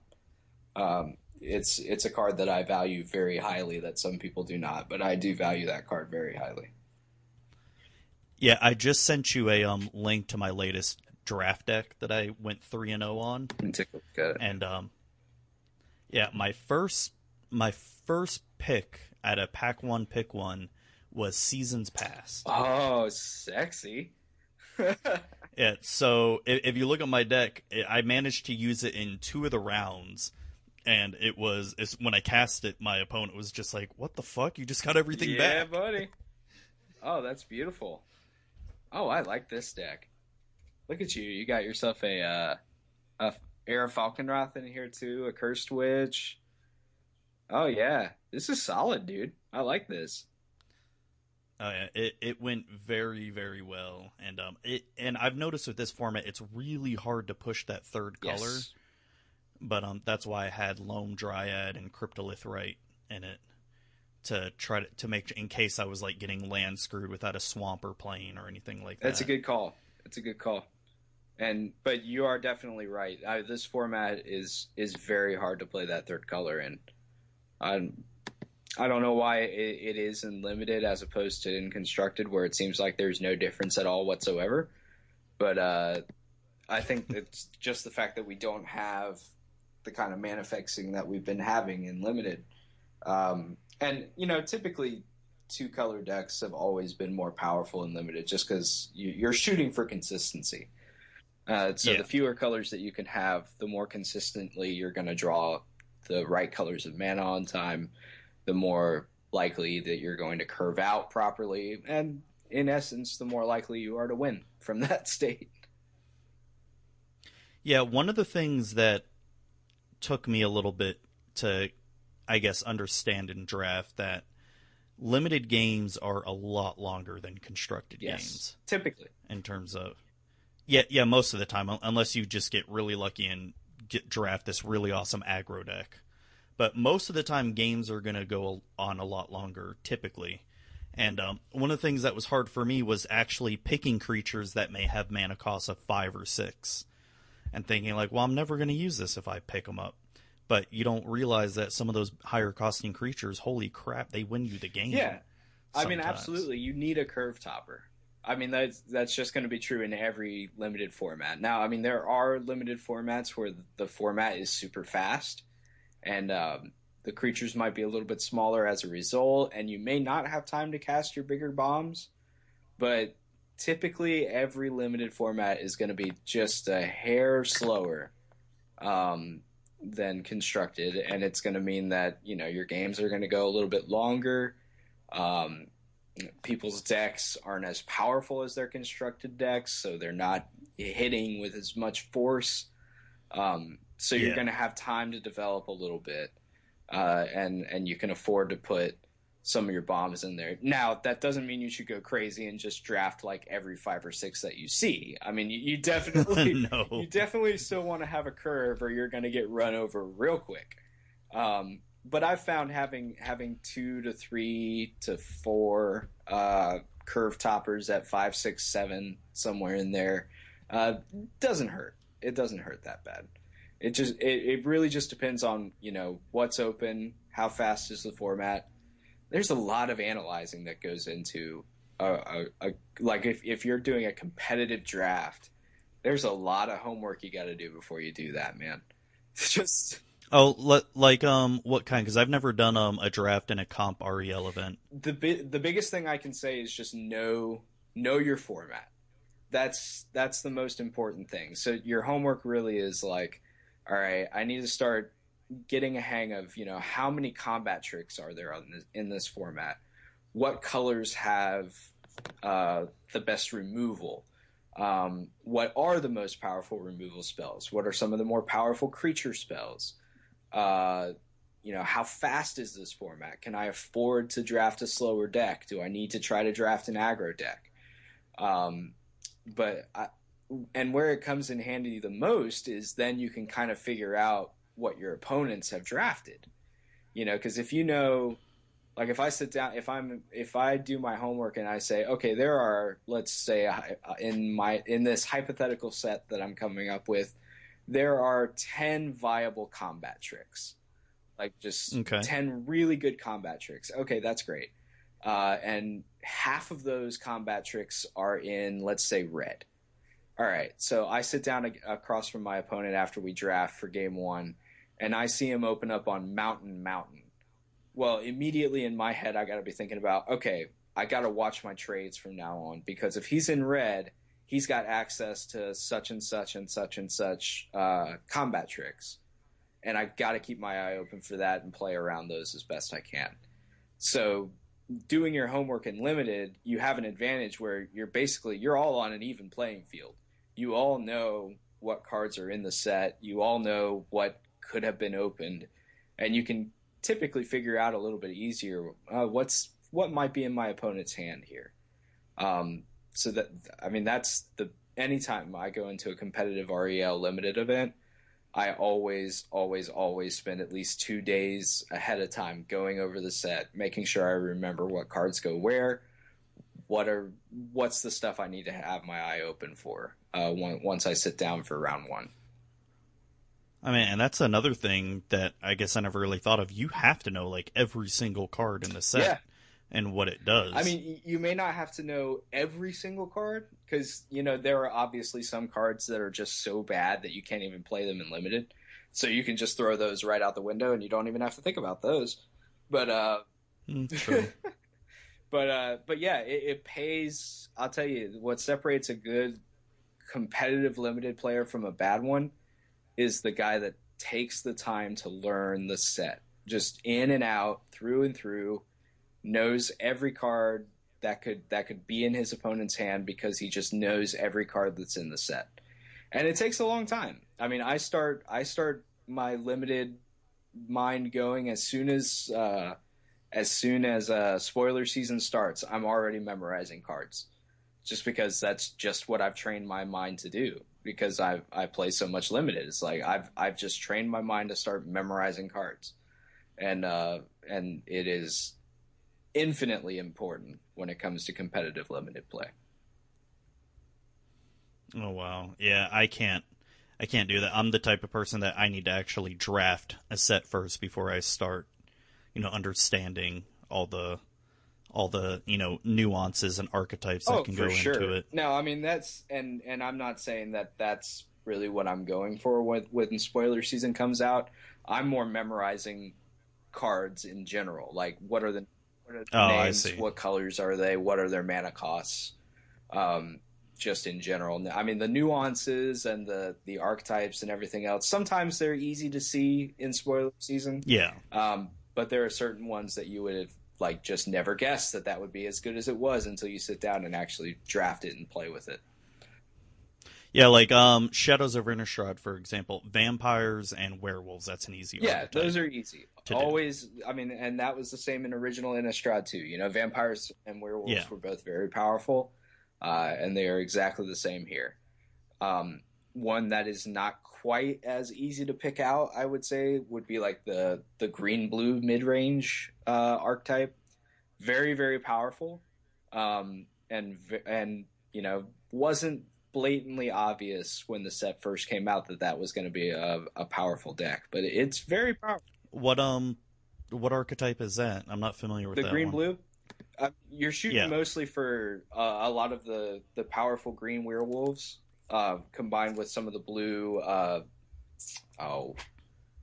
some of the blue madness bounce and stuff like that. It's basically a tempo deck. Oh, okay. It's a green blue tempo deck. That relies on flipping an early werewolf and then basically just keeping it alive and keeping your opponent's board clear. But it's powerful, man. I like drafting that deck a lot. Mostly just because the green werewolves are so good in this set. Yeah, they are. Yeah, that's all I can really say. It's like, yeah, they are. I mean, they're just... Oh, man, especially like if you get a Duskwatch Recruiter. Oh, God, forget about it. Yeah. I mean, it's bad enough at how good he is in Constructed, but damn. Yeah. No, he's nuts. I mean, he's absolutely nuts. And that's another thing, too, is that a lot of times, at least this is something I've found, I don't know if you've found this as well, there will be cards that are super powerful and Constructed that in Limited are just kind of meh. Like, just aren't good. Oh, yeah. And then there are some cards that are just completely unplayable and Constructed, but are absolute bombs in Limited. Just like, I want them all day long. There's a good example of, I think it was Journey into Nyx. There was a card that helped me win. See if I can find it, because here we go. It was... Spawn of Thraxus. I don't know that card. Wow, that's one that I don't know. Spawn of Thraxus. Yeah, look it up, and it's absolute trash and constructed. But God, did that card not help me win so many games of limited? Oh yeah, this guy. Yeah, I mean, totally. I mean, do you want to read the card off in case anybody doesn't remember what it does? Yeah, sure. Spawn of Thraxus. It is a 5 generic, 2 mountain cost, so 7 altogether. It's a flying 5/5 dragon. When Spawn of Thraxus enters the battlefield, it deals damage to target creature or player equal to the number of mountains you control. Yeah. So that's pretty powerful in limited and constructed at the time. When Journey came out, yeah, that card was trash. It was complete bulk rare. No one was playing anything like that expensive at the time. No, I mean seven mana was just completely unheard of during that standard season. Yeah. But yeah, say you're doing a mono red or maybe a 2-colored, deck in limited, and by the time you get up to 7 mana, you're gonna have a good number of mountains by then. And that's the other thing about limited too, is cards that care about land types get more powerful in limited because, especially if it's basic land types, because that's all you usually have. I mean, it's not like you're playing dual lands that aren't mountains. If you're playing red mana, typically you are playing that off mountains. So, I mean, that effect is going to be more powerful there too. Oh yeah, definitely. Yeah, man. So, what have you been thinking of the Shadows over Innistrad limited format so far? I like it. It's not. Original Innistrad was probably one of my favorite limited formats that I've ever played. I mean, it was so much fun. There were so many really good decks and crazy strategies that just went off the wall, like the spider spawning deck, and some crazy decks like that. And it was really cool having these transform cards for the first time as well. I don't have that same feeling of this is the best thing ever when I'm playing Shadows over Innistrad Limited. But I do enjoy it, and I enjoy the decks that I've drafted, and I've got I think a pretty good handle on where the format is, and what is good. Once I reach that point with a limited format, once I can say that I've kind of got an idea of what decks are good versus what decks to kind of try to avoid, then I feel like I've pretty much reached the point where I can make a judgment call on the format, and I do like it. I do really like this format, but it's not my favorite. And if it ever came back on Magic Online as like a flashback draft or something like that, I'd probably play it, but I wouldn't play more than a few matches of it. It's just kind of it feels like more of the same stuff that we've always had, just with some cool things thrown in here and there. Okay, yeah, I can see where you're coming with that. I find I'm having more fun with it than I did with the Battle for Zendikar limited format, because that one I just felt so constricted, where it's you're either gonna draft allies or you're gonna draft Eldrazi, or you're gonna make some weird combination that's just not gonna work well. Right, and that was, I think, one of the bigger problems with Battle for Zendikar was that format was so synergistic, but it was synergistic for literally 2 decks. I mean, you were either an Eldrazi deck, you were a colorless deck, a devoid deck, an Eldrazi deck, or you were an allies deck. And you were pigeonholed into one of those slots. I mean, the actual gameplay was really fun, but the limited process was not nearly as fun as Shadows is. Just because Shadows, it does feel way more wide open. There are lots of viable decks, lots of viable strategies, and there's a lot of fun to be had with a really diverse format like that. Yeah, and I don't know if you agree with this, that like I said, I've only drafted Shadows maybe a handful of times by now, but I get the feeling that blue just doesn't seem very good right now in draft. I mean, it's always more of a support color. It's like it's not one of the dominant colors, unlike the other four. Your powers of observation serve you well. Yeah, blue is not very good, and that's an interesting thing to say because it's very rare that blue is not one of the more powerful colors, excuse me, within a format. But blue definitely kind of takes a back seat here. I mean, there are some powerful things that blue does. There are some great cards in blue, but it is totally a support color. I can't think of a definitive blue art, like just straight up blue archetype in Shadows that I would want to draft. I know that Marshall Sutcliffe, I watch a lot of his draft videos. He's one of the guys I respect most in the limited community. He's been all about this blue-white deck recently. He's been drafting the hell out of that deck and doing very well with it. But blue is not the primary color in there. I mean, it's a White Skies deck that has some blue in it to support. But you're right, blue is not very powerful. It has taken the back seat, and I'm not too upset about that. I don't think there are too many people that are too upset about that. But no, and I guess that happens from time to time because Battle for Zendikar green definitely took a back seat until Oath came out. Oath made green a little bit more viable. Well, you could finally at least draft it. Like you couldn't even draft it in battles. If you drafted green in Battle for Zendikar, you just knew you were walking out of there with an 0-4 record that night because green was just unplayable. It was almost unplayable. Yeah, pretty much. It was depressing. Like it was straight up depressing for it to be that, for the power level to be that disparaging. Because I mean, there's always a color that's going to be the weakest color. I mean, there hasn't been a limited format that I can think of where every color was just as powerful as the other one. There's always going to be one color that kind of takes the back seat.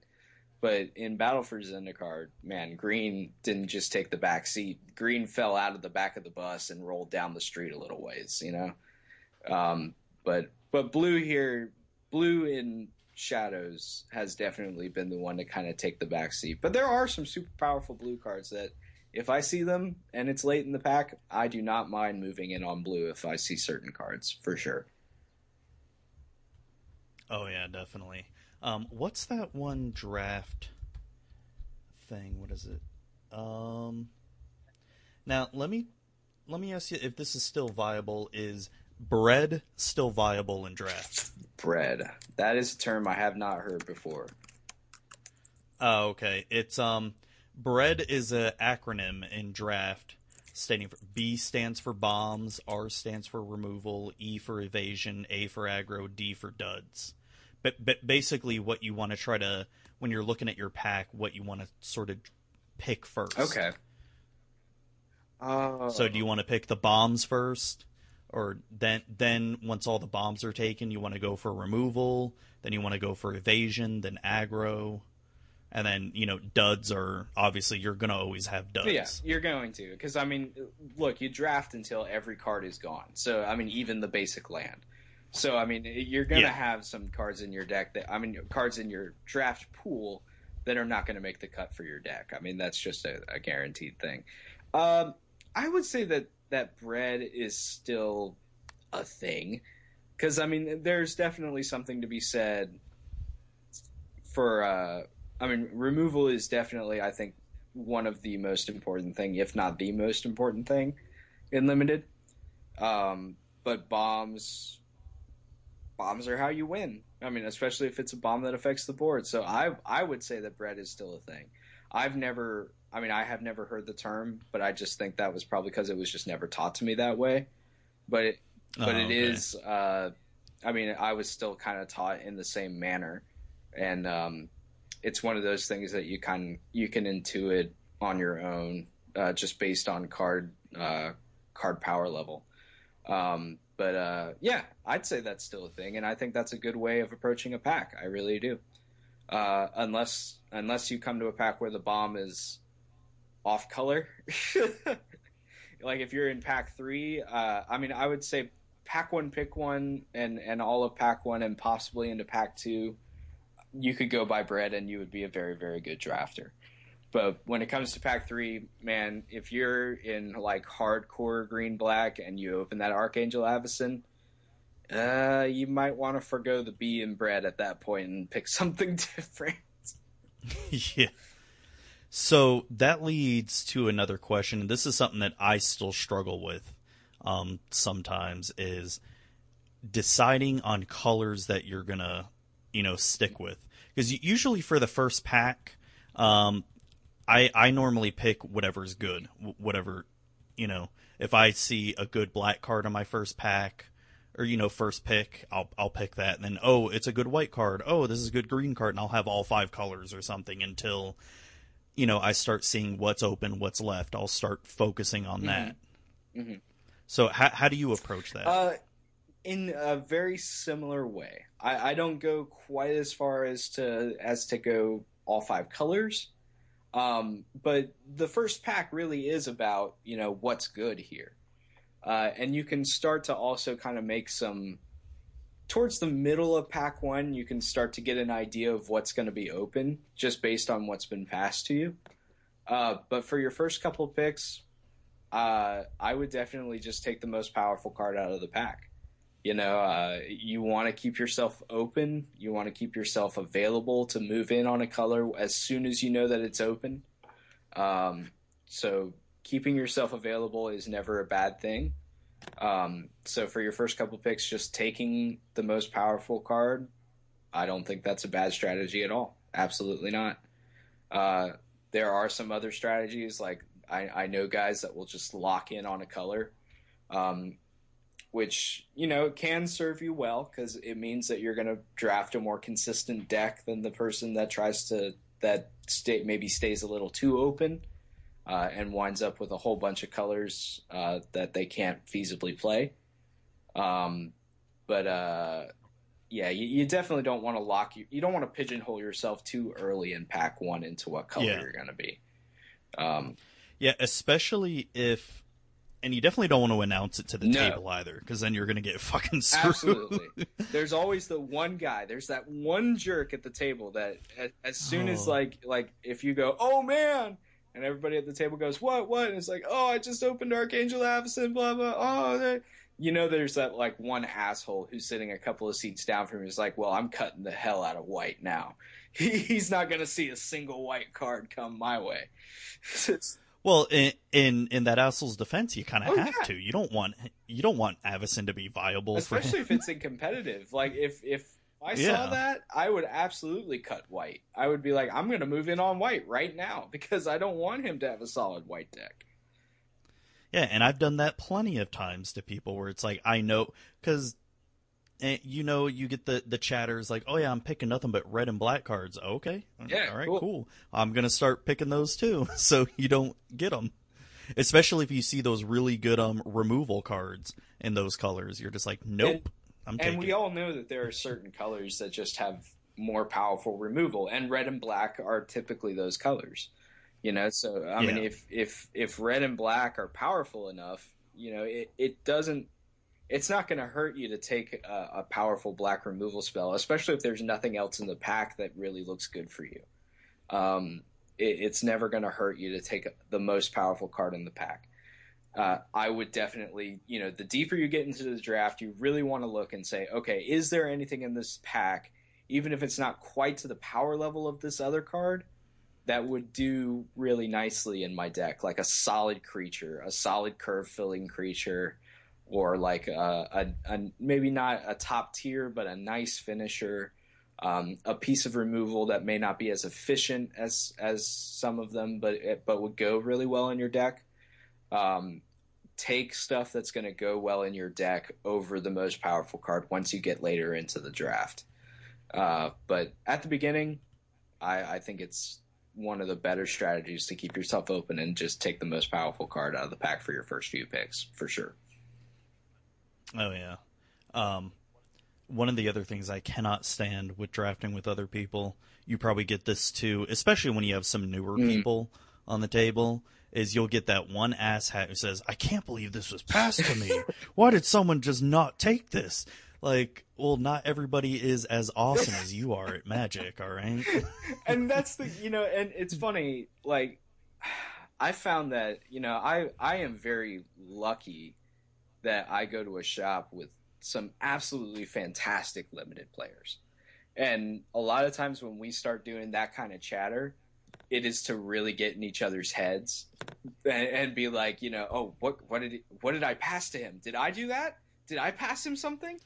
Like and a lot of it is just mind games. But yeah, you always do get that one guy who like thinks he's the god of limited, and he's like, oh, I've got the read that name X card here is the most powerful card in the set, and oh god, I got 1/10th pick. I can't believe this would still be in the pack, and he feels the need to announce that to show his prowess in drafting, and then you just get to just like slam him later in the night when you get to play against him. So that's kind of fun.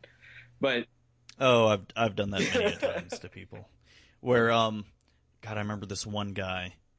He like I just brought my friend over to draft, and he'd never drafted before, and you know how new players are. They usually take a lot longer to pick. Sure, 'cause and I could tell cards, people were getting. I mean, that's all.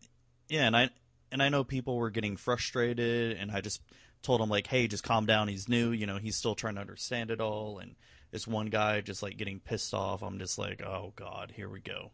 And so I go up against him in the first round and just annihilate him. I think this was an Origins draft or something, and just and I don't consider myself that great of a limited player. Like I feel like I'm good, but not like that great.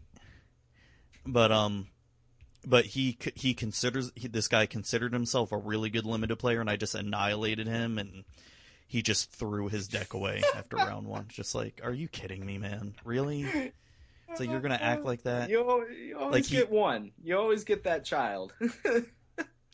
He bent his cards and threw them in the trash. Wow. Just oh god. Just yeah. Yeah, you get. I don't get it. And honestly, like I think you see more egos in limited than you see even in constructed.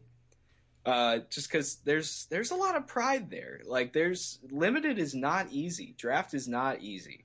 It's hard, and if you think that you're at a point where you're pretty decently good at it, and there's some pride there.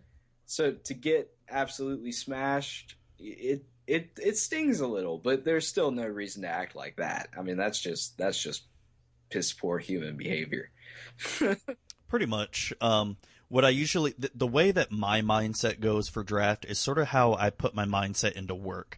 I have no idea what I'm doing, but I'm gonna make it work somehow.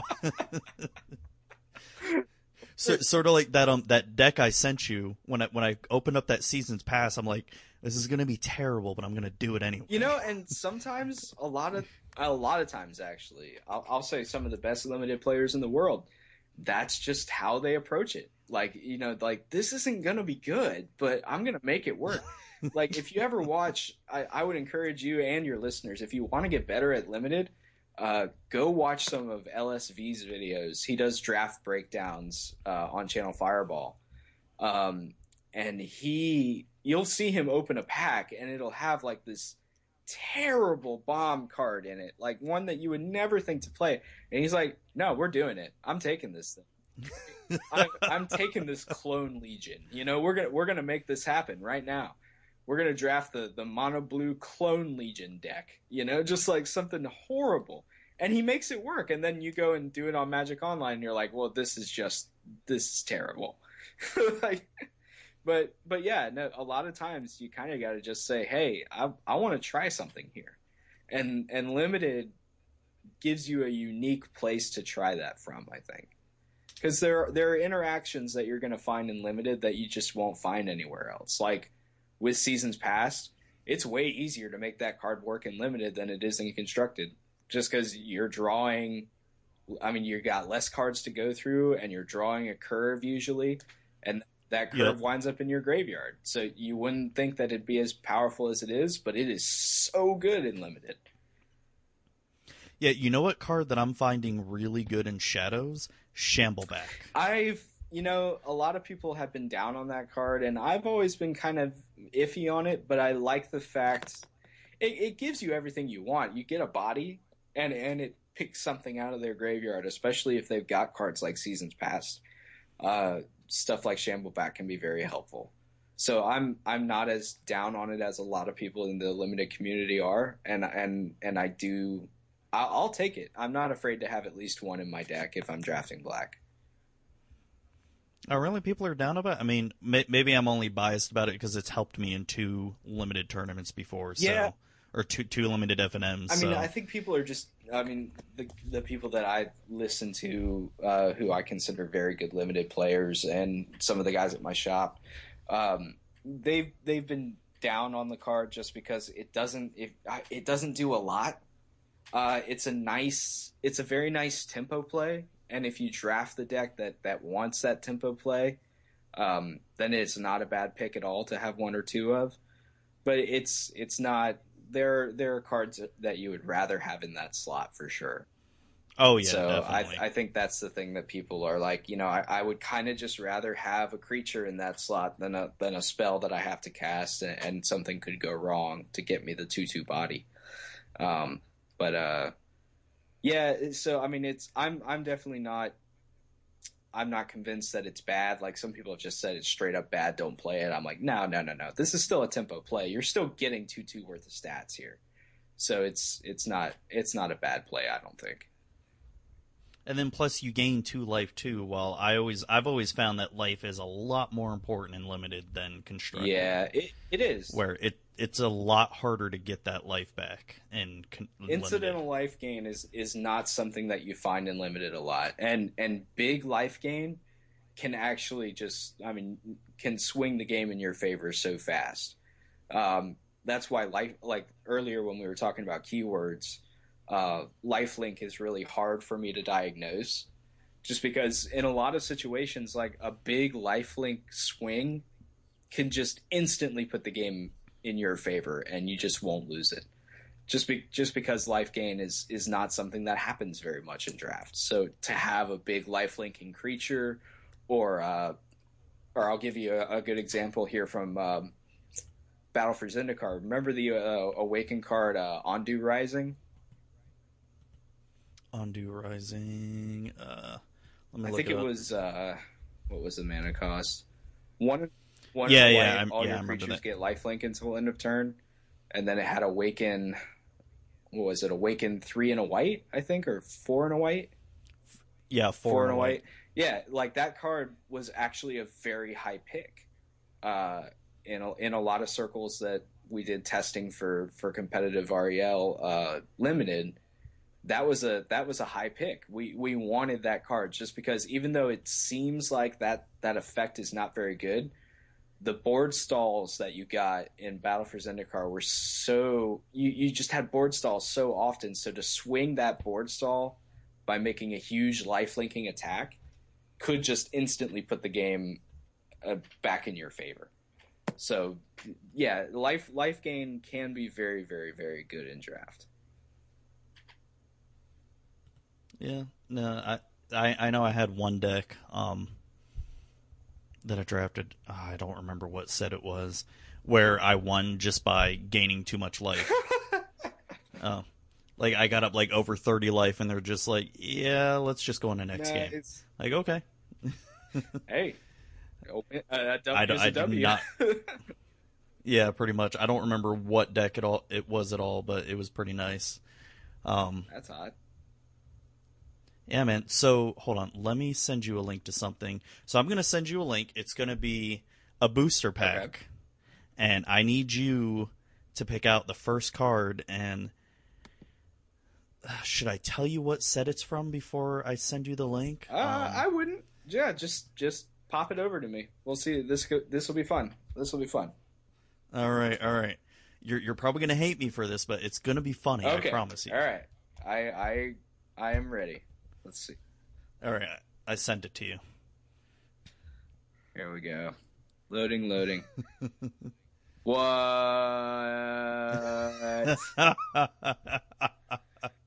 Oh boy. Do you know what set this is? This is either alpha or beta, right? Is this alpha? This is Yeah. Alpha. Yep, Alpha. Yeah, back in the glory days of limited, when all of your creatures were a 3/3 was giant. I mean, it was. Oh yeah. Did they draft back then when Yeah, Alpha man. came out? I mean, limited's been around since basically the beginning of Magic, and obviously people have gone back and drafted this set after that, and it's man, there are cards in here that you would think would just be absolutely horrific, that in alpha beta draft are like insta first picks, and most of them are 3/3s. As sad as that is. Yeah, so before you choose your pick, you're probably going to pick something smart. If this was me drafting, I'd pick the Taiga. Well, the dual let's just be perfectly honest here. I don't think any of us would disparage you for that, and I would probably do that as well because I'm poor. And yes. The Taiga would definitely be a pick that I would take instantly. I would probably go trade it in for a Bayou or something. Yeah. Because, God. God, it's like I said, I'm building Legacy Elves. I can go and buy the lands are pretty much all I need that are left, that are the expensive. I can go and buy the lands right now. My wife would not be fucking happy with me at all. I know that I would be on the streets. I would be on the streets, not because like I don't have the funds, but because she would be like, "You spent how much on cardboard? Yeah, you're sleeping outside." God. Yeah, I am not looking forward to those Gaia's Cradles when I finally buy them. That's gonna hurt. That's gonna hurt. So, just to briefly go over the cards here in this pack, I'm just going to say the names to do all the abilities are going to take a while. So the first one is Taiga, which is a dual land, green and red. Next one, Ivory Cup. Then, what is that? Stone Giant? Stone Giant. Is the next? Yeah. Then Sengir Vampire, Dwarven Warriors. Oh shit, what's the name of this? Shanodon Dryads? Shanodon Dryad? Shan. Yeah, Shanodon Dryads, yeah. And then, God, the text on this is bad. Phantasmal Terrain, Circle of Protection Red, fuck, I can't read. It's something Ironborn Minotaur. Oh, Ironborn. No, okay. I'm sorry, Furborn. Furborn Minotaur. Furbon. Furbon. What the fuck? Then Fire Breathing, Drudge Skeletons, Llanowar Elves, which is terrible. Everybody knows that one. Invisibility, Mons Goblin Raiders, and Grey Ogre. So if you had to choose the first card, like an actual draft, not just money pick. So if this is pack one, pick one. Well, I can tell you right away from what limited experience that I have had drafting really old sets, and I will say that I've never drafted Alpha. I've had conversations about drafting Alpha with people who have done it, and so I know somewhat of what you're looking for. The cards that immediately just jump out at me are Sengir Vampire, Stone Giant, and Circle of Protection Red. Circle of Protection Red was one of the better Circle of Protections, and there was a whole cycle of these, if I'm not mistaken, for every color. And basically, the circles, they all just prevent... they all have this ability as one, prevents all damage from whatever color source the Circle of Protection is. And if its source deals damage to you more than once in a turn, you must pay 1 mana for each time to prevent the damage. So basically, it's just a complete hoser. It's a color hoser. And red was one of the more popular choices for alpha drafts, from what I remember. So Circle of Protection Red would be a very powerful card here if I'm going to try to avoid red entirely. Stone Giant is a pretty decent creature. It's a 3/4 for 4. The ability is kind of meh. you can tap Stone Giant to give one of your other creatures flying, and then that creature must have toughness less than Stone Giant's power, and it's destroyed at the end of turn. So basically, like the flavor there is that he's like picking up one of your dudes and throwing him. So he gets flying till the end of turn, but he's gonna die. So not for the ability, but just for the stats, 3/4 for 4 is pretty close on the vanilla test to being a powerful enough creature. So the Stone Giant is up there. I think my pick would be Sengir Vampire, though. I mean, it's very close between Circle of Protection Red and Sengir Vampire. But I think I would take the Vampire. 4/4 flying for 5 in this format is huge. I mean, this is the format. Yeah. I mean, you got to remember, this is the format where basically one of the most powerful cards was Serra Angel, and that was a 4/4 flying vigilance for 5. So a 4/4 flyer for 5 is already just immaculate on the stats front. Plus, it gets a +1/+1 counter each time a creature dies during a turn in which Vampire damaged it, unless the dead creature is regenerated. The text is very confusing, but basically, if this deals damage to a creature and that creature dies, then this creature gets a +1/+1 counter. So it blocks very well. They don't want to attack into it, and it's huge. And a lot of these creatures in this set were very small and would die to Sengir Vampire. So to get those +1/+1 counters was very simple. And once you got just one +1/+1 counter on this guy, he was an unstoppable force in the air. So I think that would be my take. And I think I would ship the rest of the stuff and maybe hope that the Circle of Protection would wheel back around, and try to go black-white. But I don't think it would. But I think I'm definitely taking the Sengir Vampire here and shipping the pack for sure. Yeah, that's what I thought my first pick would be too when I first pulled it up. It, like I said, if it wasn't for the money pick dual land, I would definitely be taking the Vampire. Absolutely. I mean, yeah. If we're being perfectly honest here, I'm taking the Taiga, and I'm actually just leaving the shop.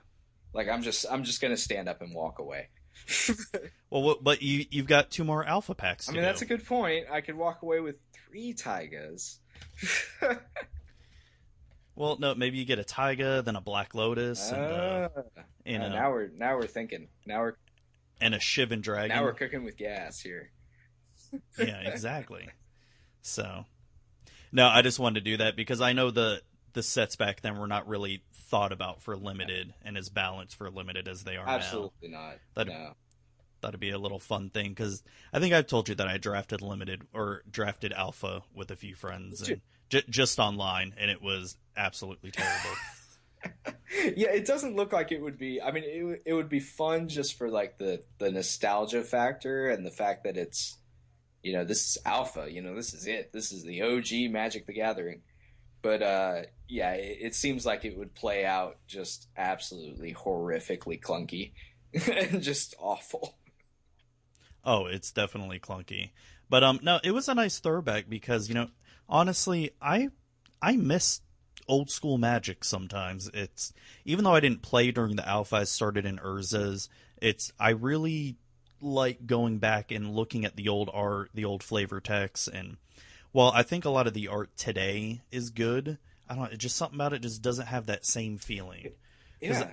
Weren't they back then like they actually had to draw pictures within that space?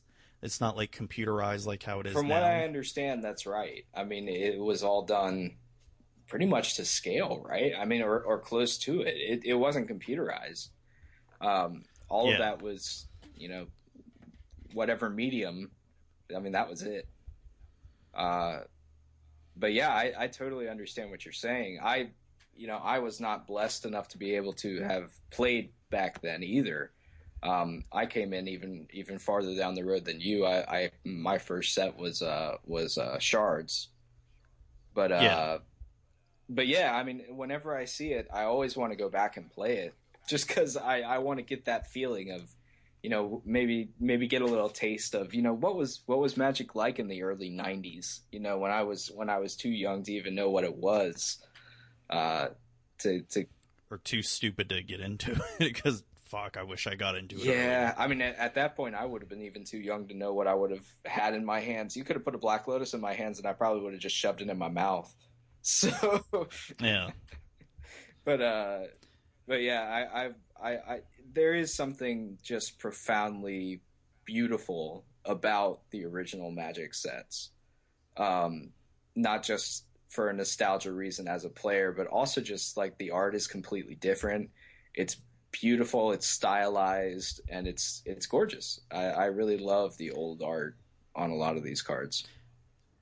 And that's one thing that I miss about the old sets is the different artists had their own different touch and approach. Right. I mean, a lot of people like to bring up Stasis, for instance. While that is a very unique art, and you don't see that now. It's a lot of it very generalized, very fantasy like. And I'm not saying it's bad. It's just very by the book. Oh, totally. And I mean, you can even see it even in this pack that you sent me right now. I mean, look at the difference in art styles between Dwarven Warriors and the original Llanowar elves. Like Dwarven Warriors is just this very stock looking photo of a dwarf with a horned helmet, But then you get to Llanowar elves, and it's got like this weird pink tattoo on the side of his head, and he's got like this. It just doesn't, like, you don't think of elf when you think of that. It looks like some kind of horrible demon monster, but but the art is more stylized and just gorgeous. Every artist had their touch, which is something that's lacking now, I think. And even look at invisibility right there. I mean, you don't see anything like Absolutely that now. Not. And people would look at the art for that nowadays and be like, "This is really dumb. It's just a guy fading into the background." But I mean, there is something profoundly beautiful about that piece of art. And like I said, I know it makes me sound like an old fogey, but I guess I just miss that sort of art. Like, I remember when Goblin Piledriver was announced for Origins, I was so excited they kept the original art. Because it's just something, but it makes it stand out compared to, all the other pieces of art. It looks like something that was just actually drawn. Like a lot of the pieces of art on new Magic cards just look like something you could produce using mostly a computer. And I know I've met a lot of the newer Magic artists. Like, I know that a lot of them are very good at their craft, but it does usually involve a computer in one way, shape, or form. But the old Magic art just looks like, hey, I drew this in my sketch pad with some colored pencils, and it looks fantastic, and we're going to put this on a card. So it's just something, it's different. It's not always necessarily better or worse, but it's just different. And it's nice to go back to something different every once in a while. Yeah, I mean, that's one of the things I could do for hours, especially when I need to organize my sets again, because they're all conjunctifucked. Yep. I know that feeling. So, and usually when I get, when I get to the older sets, 8th edition and below, it takes me a little bit longer because I'm like, oh, look at the art on this, look at the art on that. When I don't feel like I don't do the same for a lot of the newer stuff, I don't know. Well, it's just a lot of it looks the same. It looks like it was spit out of a computer somewhere. Not to say, again, I think those artists are all very talented and they do something that I could never do in 100 years because I don't have that talent. But there is just something different, It's just old school versus new school. And neither one is necessarily better than the other, but they definitely have their differences and each one has their merits, for sure. Oh, yeah. And this is my ADD kicking in, but you ever heard of the card Reality Twist? I've heard of the card. I've never actually seen it. I'm going to pull it up on Gatherer right now. Yeah, look it up. How funny would this card be if it didn't have its cumulative upkeep cost? This is the best EDH card. Instead of they're planes produced. Wow. Well, I mean, with cards like Chromatic Lantern, it sort of cancels it out, but yeah, that's funny. I like that. Or, oh god, imagine if if this maybe costs 2 blue, I would play this in limited. Or I mean, not limited, legacy. If it was 2 blue, Oh man, yeah, yeah. think about it. You'd fuck your opponent up. I mean, yeah. That especially if they were playing like a monocolored deck like elves or something like that. Oh, that would be gross. It'd be hilarious. I would just love it, just to see their face and be like, "What? What do you mean I can't play my game? I can't play my cards I mean, now." we But see already how bad Blood Moon just screws some people over. Now imagine doing that for everything, even your basics. Yeah, goodbye. yeah, I know that's why they have the cumulative upkeep, but that would just be too Yeah, funny. it would just be completely busted if there was no commutative upkeep on there. But that is, Yeah, you see, that's the thing. Wizards doesn't like fun. yeah. I mean, yeah. They're the fun police, for sure. Pretty much. So what do you think about the whole, I don't know if you've been keeping up with the whole community drama or anything. I guess I don't know if it's really considered drama. That how Wizards is pretty much sucking at their quote unquote esports content. Yeah, well, I mean, I haven't been keeping up with any of the official word, but Wizards and more generally Magic in general has been a bit behind the eight ball when it comes to producing esports content. And I don't know if that's just because originally I would have said, "Oh, it's because it's a card game. It's harder for people to get into watching that as an esport." But if you look at the success of Hearthstone, I think that kind of puts that to shame, because Hearthstone is immensely popular as an esport. And well, it's also a lot easier to follow compared to Magic. And that was the point I was getting to, that I think, Wizards has their issues with coverage and with esports and getting into this market. But I think the biggest problem is just that Magic is not a spectator sport unless you're a Magic player. It's just not. Like, my wife knows a very little about Magic, and while I can sit down for an entire weekend to watch the Pro Tour and be completely enthralled and get excited, she sits down with me for 10 minutes and then she's up to go do something else just because she can't follow and it's boring. And I think it's hard to tap an audience, especially an esports audience that is looking for excitement and looking for, looking for announcers that are not like golf announcers, which it seems like most Magic announcers are. They're like, and now he plays his swamp, and now he's going to draw his card, and it is, oh, look at that, he drew the Doomblade, and he's going to play the Doomblade. It's like I could go to sleep to this. Yeah.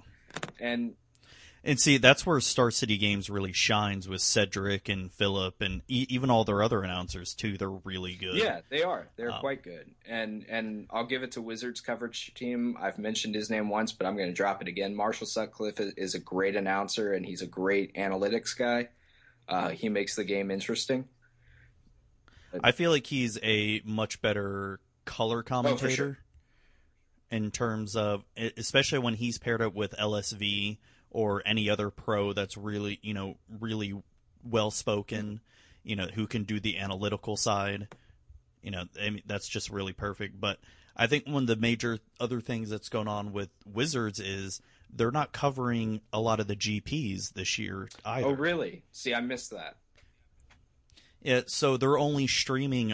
They're only gonna stream Grand Prix when a new set just comes out. So all the other Grand Prix in between are not getting any coverage except via text. Now, see, that seems like a mistake to me. That seems like a super big mistake. Yeah, and whether it's because they don't have the funds for it or, whatever the excuse is, I feel like because earlier this year they announced that they want to break into the esport, that they want to become a bigger name in esports. Well, then you're not really doing it if you can't cover some of your biggest tournaments that happen, week to week. Right. You can't expect to be you can't expect to compete with a game like Hearthstone, which I would think would probably be Magic's greatest rival in the esports community, because they both kind of attack the same niche of people, the people that like the collectible card games. You're not Yeah. going to do that if you decide, oh, we're just not going to cover our tournaments. Like how big would Hearthstone be if they were just like, oh, BlizzCon, yeah, we're just not going to cover that. We'll still put out a text document about what happened, but you're not going to get any video of the tournament at BlizzCon. Everybody would be like, oh, well, I guess I don't need to be watching this anymore. Then it's just, Yeah. yeah, that's a huge error. And like I said, I don't know what their reason is, whether it's, they don't have the budget for it. Well, then you need to make the budget if you really want to break into this genre here. Yeah. Where, you were saying before where Magic isn't really a spectator sport. Even for players that play Magic themselves, if they put on a format, like let's say you only play Standard, but then they put on, Modern or Legacy, they're not going to have any idea what's going on. Absolutely not. They're going to have no clue what's going on. Oh, someone's playing Dredge versus Storm and they won on turn 1. How? Yeah. What is Dredge? What does that even mean? There's so many. You have to be so knowledgeable and so into Magic to completely understand what's going on when you just turn on Twitch and watch a stream. It's hard. It's hard to bridge that market, and I wonder if Wizards is just like, if at the beginning of the year when they announced, oh, we really want to get more into esports, if they then really took a step back and a solid look at it and be like, you know what, I just don't think our game is meant for that right now, until we find a better way to, find a different way, I think, to break in. I don't think that they're going to be able to do it the traditional way. Yeah.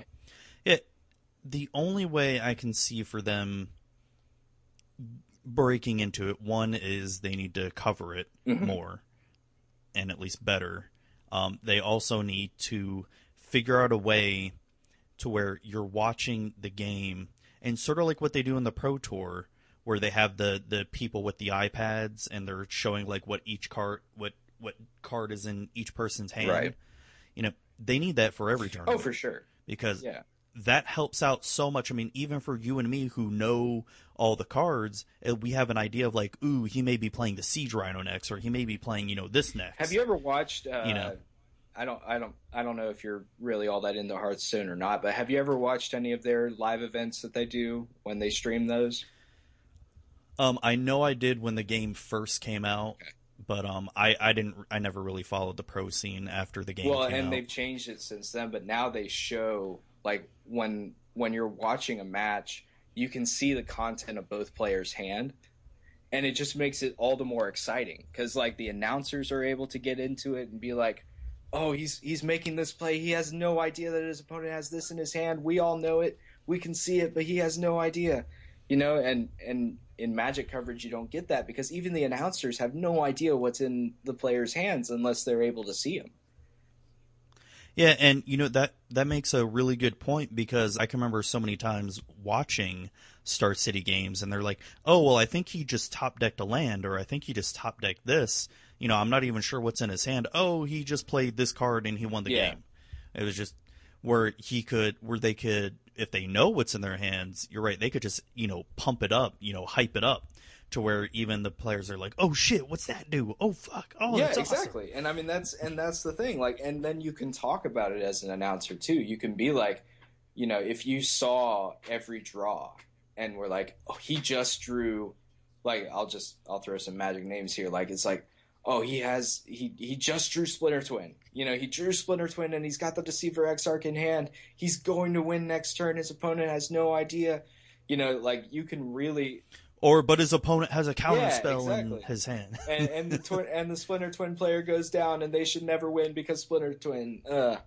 But yeah, like, there would be so many more ways where you could drum up excitement where you wouldn't have to be so invested in knowing what's going on. Just being able to give your announcers the power to kind of ebb and flow the way the viewer experience is going would improve your stream infinitely, I think. Yeah.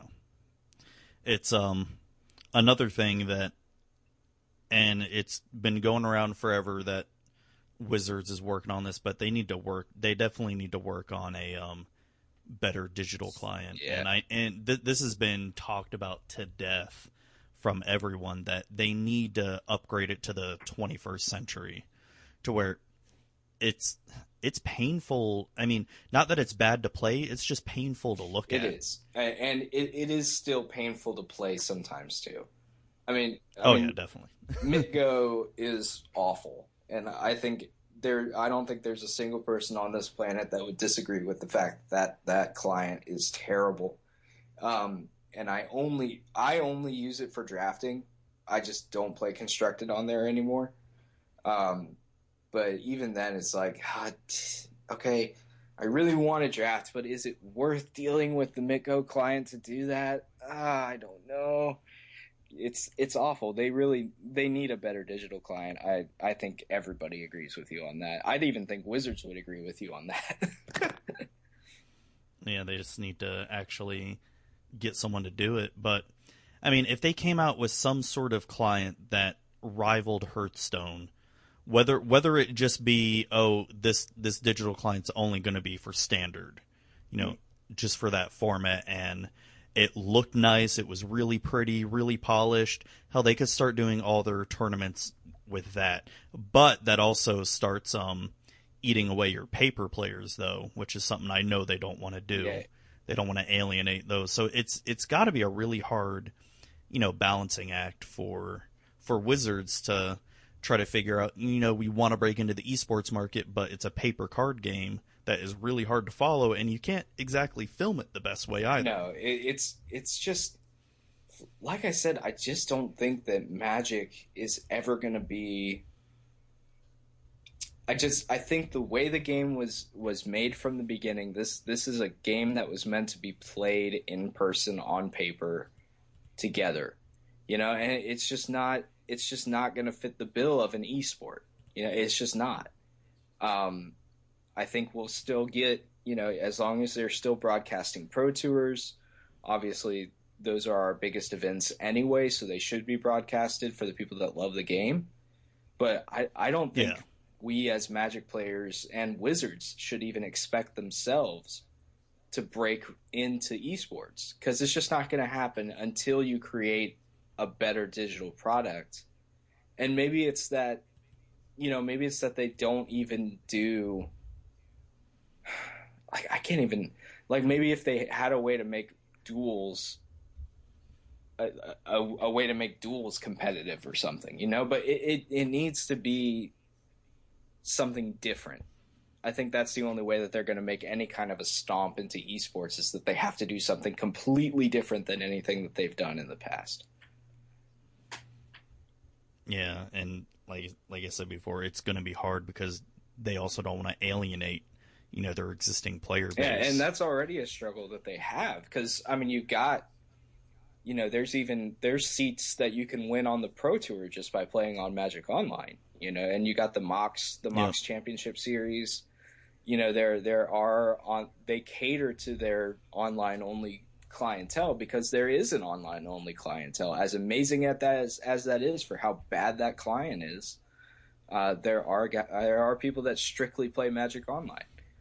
So it's already a delicate balancing act that they're doing, and as long as their paper clientele is larger than their online clientele, I think that they are happy with that. But I think if they really wanted to get into esports, they would have to cater almost exclusively to their online clientele, and I just don't think they're ready to do that. No, I agree with you there. Did you see that Magic documentary on Netflix that Enter the Battlefield? No, I heard about it, and I never got a chance to sit down and watch it. I was so busy that I did not get a chance. Is it still up? Do you know? It should be. It's only an hour long. It's not too bad, actually. One of the things that sort of opened my eyes was, the quote-unquote life of a pro player. Holy crap, do they have to play a lot of Magic. Yeah, it's not easy, man. It is. That is. for very little pay too. It's like I'm just wow. It is the I mean, it is the single man's lifestyle. I mean, it's I can't. It looks like that would be so hard to do, even being single and having another job on the side. But can you imagine doing that while having a family? Like that just seems I know. completely unobtainable. I mean, it's insane. Well, they did. They were interviewing one of the guys. His name's Chris Picula or Oh, something. Papua? Yeah. Picula, yeah. And he has a family. You know, he has a son and all that. And Oh, he briefly talked about it though, where you know he started feeling bad because you know he'd focus on Magic more than his family and stuff like that. They didn't get too deep into it, but I mean that'd be something I'd love to interview him and just talk about you know how do you do it? How do you do that balancing act? Because I've had two pro players on so far, but they're not married, they don't have family or kids or anything, and it's while they both have jobs, you know, their jobs are really lenient on letting them go to tournaments every well, weekend. and a lot of them actually just work for companies that cater to professional Magic players. I mean, whether it Yeah. be Channel Fireball or Star City Games, you know, most of those guys work for those companies anyway. So it's not like it's that hard to get time off to go play Magic when your job is Magic. But Yeah, I can only imagine that if I told my job, like, hey, I need to go play at this Magic tournament, you know, it's expected of me, I gotta win. They're like, oh no, the network's down, you can't go. Patients' lives depend on you right now. Sorry, I gotta go play Magic. yeah, I can't imagine that you would last long at the job. No, I'd probably get fired pretty Yeah, quickly. I But mean, my job would be the exact same way if I was like, no, you know, I need to go. I'm on the pro tour here, and I need to go a week ahead of time to test the whole week with my team. So we're just not going to run our irrigation pumps for a week, and knock on wood, the crop stays alive. Okay, bye. Yeah, yeah, no problem. You won't lose that much no, money if the absolutely crop not. dies. Definitely not millions and millions of dollars. Absolutely not. No, but it's okay. You may win $40,000. Exactly, and I can invest that into finding a new job. Oh man, and that's another thing that really took me by surprise that the amount of prize money that pros win. I remember looking up. Oh well, it's like they don't make a lot of money at No, all absolutely not. in terms of just Magic, and it's a lot of the more famous ones. You know, they have like we said, they have their side jobs. You know, obviously, or they make money doing other stuff. Like Eric Froelich, he's a pro poker player Yeah, too. So definitely makes money doing that. But if you just tried to survive on just playing Magic, writing content on Magic, someone just did an article about it. You know, the sort of the money that you make, you only make about what 40 grand a year, maybe. if you're lucky, and I Uh, mean that's if you're a top yeah, level content producer as well as player. I mean, that's yeah, uh, no, I can't even imagine that. And you know, I think that's why, if you remember a couple weeks ago with the whole the Platinum Pro issue that happened, yeah, you know, I think that's why that was such a big deal. Was just that like you're literally taking food off these people's table. Like there are guys that will now not be able to play Magic the way they have been and be a pro the way they have been because you have taken away this huge chunk of how they make money. yeah. But now they have a year to figure out what they're going to do because they said they're only going to do it for this Right. year. For any, so what are they going to do when the next Platinum Pro season comes along and they're not making that money? They need to figure out something. But should it really be up to Wizards to subsidize that cost for them? No, You know? not necessarily. But I mean, and that I guess at that point you have to decide, or Wizards has to decide, you know, what constitutes a pro, a Magic pro.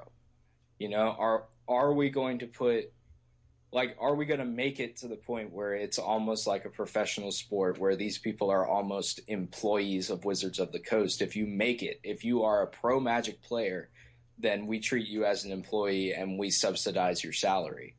Or is Yeah. it going to be more the traditional sense, like, yeah, you're a pro at this just because you're really good at winning and you take down the prize money, and you kind of go on with your life, but it's up to you how invested you're going to be in this. And I think Wizards has kind of teetered on the edge of that for so long that they've got to fall one way or the other. Either they're going to make it where their pros are almost their employees, or just let the pros the quote unquote pros kind of figure out their own way and let Magic be a hobby as opposed to a job, Yeah, and it's tough because we can say all this stuff like, oh, they need to do X, Y, Z, but I mean, it's in the end, it's really up to Wizards what they want to do. I mean, they could almost do. God, what's an example of a game? Well, if they just, kept up with just releasing standard, balancing standard, but they give, the actual quote unquote pro scene a way to, like, Star City Games or something, where, hey, let's actually get some teams built up, let's get some sponsors, because that's one of the big things lacking in terms of funding. If they had really big name sponsors for these teams, and they give them salaries and stuff. Like, look at StarCraft, for example. Oh, yeah. And while the money in StarCraft isn't that much, but at least StarCraft will attract, sponsors like Razer, NVIDIA, AMD, and, a lot of the PC makers. But Magic doesn't have any of that. What can they do to get sponsors like that? I know Ultra Pro is a sponsor, and then you'll see other sponsors like other small-time Magic accessory companies, but they don't, in terms of money that they can put in, it's not a lot. And I mean, that's again, this kind of circles back around to the esports discussion, is that in order to get sponsors, you gotta have interest, you have to have viewers, you have to have fans. Yep. And in order to drum that up, you got to get better at producing online content. You got to get better at being an esport. Is Magic really an esport? Can that even happen? And honestly, I don't think so. I really don't. And I don't think sponsored, like, if you put two options in front of a company like Coca-Cola, for instance, be like, hey, do you want to sponsor this Magic team where we play a card game in person on paper? We don't get a whole lot of viewers. It's not that exciting unless you're really into the game and know what's going on. But trust me, like, it's a good investment for you. Or you can invest in this other game, League of Legends, where they get thousands of viewers from all over the world online watching. Hundreds of thousands. It's exciting. They fill the Staples Center for their championship. If I'm that business, I'm gonna go where the viewers are. And there's just no viewers in Magic. Unless you play the game, you're not a fan of watching the game. That's just the long and short of it. Yeah, and it's kind of frustrating in a sense because you see a company trying to become what they are. Oh yeah, totally. And it's a lot of talk around the community. Should we keep this discussion up? I think it's not a bad discussion, but how much farther do we need to go? I mean, can't we just be satisfied with what we have? I think honestly we should be. I mean, it's a fine discussion, and if I was a board member at Wizards of the Coast, I'd be like, hey, this is a discussion that we need to have every year, but we also need to understand what our game is and what the clientele that we're actually catering toward is. And to be perfectly honest, it's just not the esports community. As of right now, it's just not. Until technology catches up, I think, a little bit better. And, we're already getting into some technology that I think could be really cool for games like Magic. VR could be awesome for Magic. If there was a way to play Magic Online in VR, where you could have a physical hand in front of you, a physical table, like that, there's a market. Like, there is an esport that you could actually do with Magic that would not take away from your paper or your online presence if you could find a way to port it over to VR. But like until technology catches up to the point where it makes that kind of a thing possible, it's this esports and Magic just don't go together. Yeah, sadly. It is. No, it is really sad because I love this game and I want everybody to love this game and I want everybody to get exposed to this game. But it's, I think people get exposed to this game a lot better by being taught, seeing it played, feeling the cards in their hands. That's how they get hooked. Not watching a stream of two guys stare at a table in front of them and not say anything to each other and have just like and the announcers saying words that they have no idea what those words are. It's just it just doesn't translate very well. And not just having two guys play, but when you watch individual streamers, it's boring to watch. It is. Oh yeah, totally. It completely is. And I'm an individual streamer and I know it's boring. That's why I don't stream Magic. It's like every time that I've tried to stream Magic, I just get bored. I mean, it's I've streamed Draft, I've streamed, Constructed and all that, and it's, I don't know. To me, I have a hard time playing digital Magic because it's not the same. It's, if I want to play anything digital, I'll play Hearthstone. Yeah, exactly. And that's what I do. I mean, I rarely play Magic online anymore. When I do, it's to draft just to keep myself sharp. But it's if I'm going to play a digital game, it's going to be Hearthstone just because they've got that market cornered. But if I want to play a physical card game, it's going to be Magic every time just because that is just the infinitely better product. Like, if Hearthstone attempted to be paper, it would just be horrendous. It just wouldn't work. And yeah, it wouldn't at all. I think you kind of just have to know your market. And Blizzard did a great job in realizing that they could create a game that was designed for the digital market, and that's what they created Hearthstone for. And Magic was originally designed and has always been designed to be a physical paper game, and it is the perfection of that. Like, if let's just say you were able to make Hearthstone work in paper, it would be child's play as opposed to Magic. And the other physical card games that have come out have been child's play as opposed to Magic, like Yu-Gi-Oh! or Pokemon, They're just dumbed down versions of Magic. Magic is the penultimate amazing collectible trading card game that you can do in physical form. And it always will be. It will always be the best in that genre. But I don't think it'll always be the best in the digital world just because it just doesn't translate as well. Yeah, and I agree. It's I don't know. So what can we do? It's like I said, even individual streamers, like when I've seen some the top pros stream on Twitch and they barely break like 500 viewers. Maybe some of them will get up to 1,000 to 2,000, but you have some even the lesser known Hearthstone people getting 1,000 to 2,000 viewers. You have, some of the top ones like Crip or Trump, breaking 15 to 20,000 easily. Yeah. That's more than a pro tour. Oh, yeah. Yeah.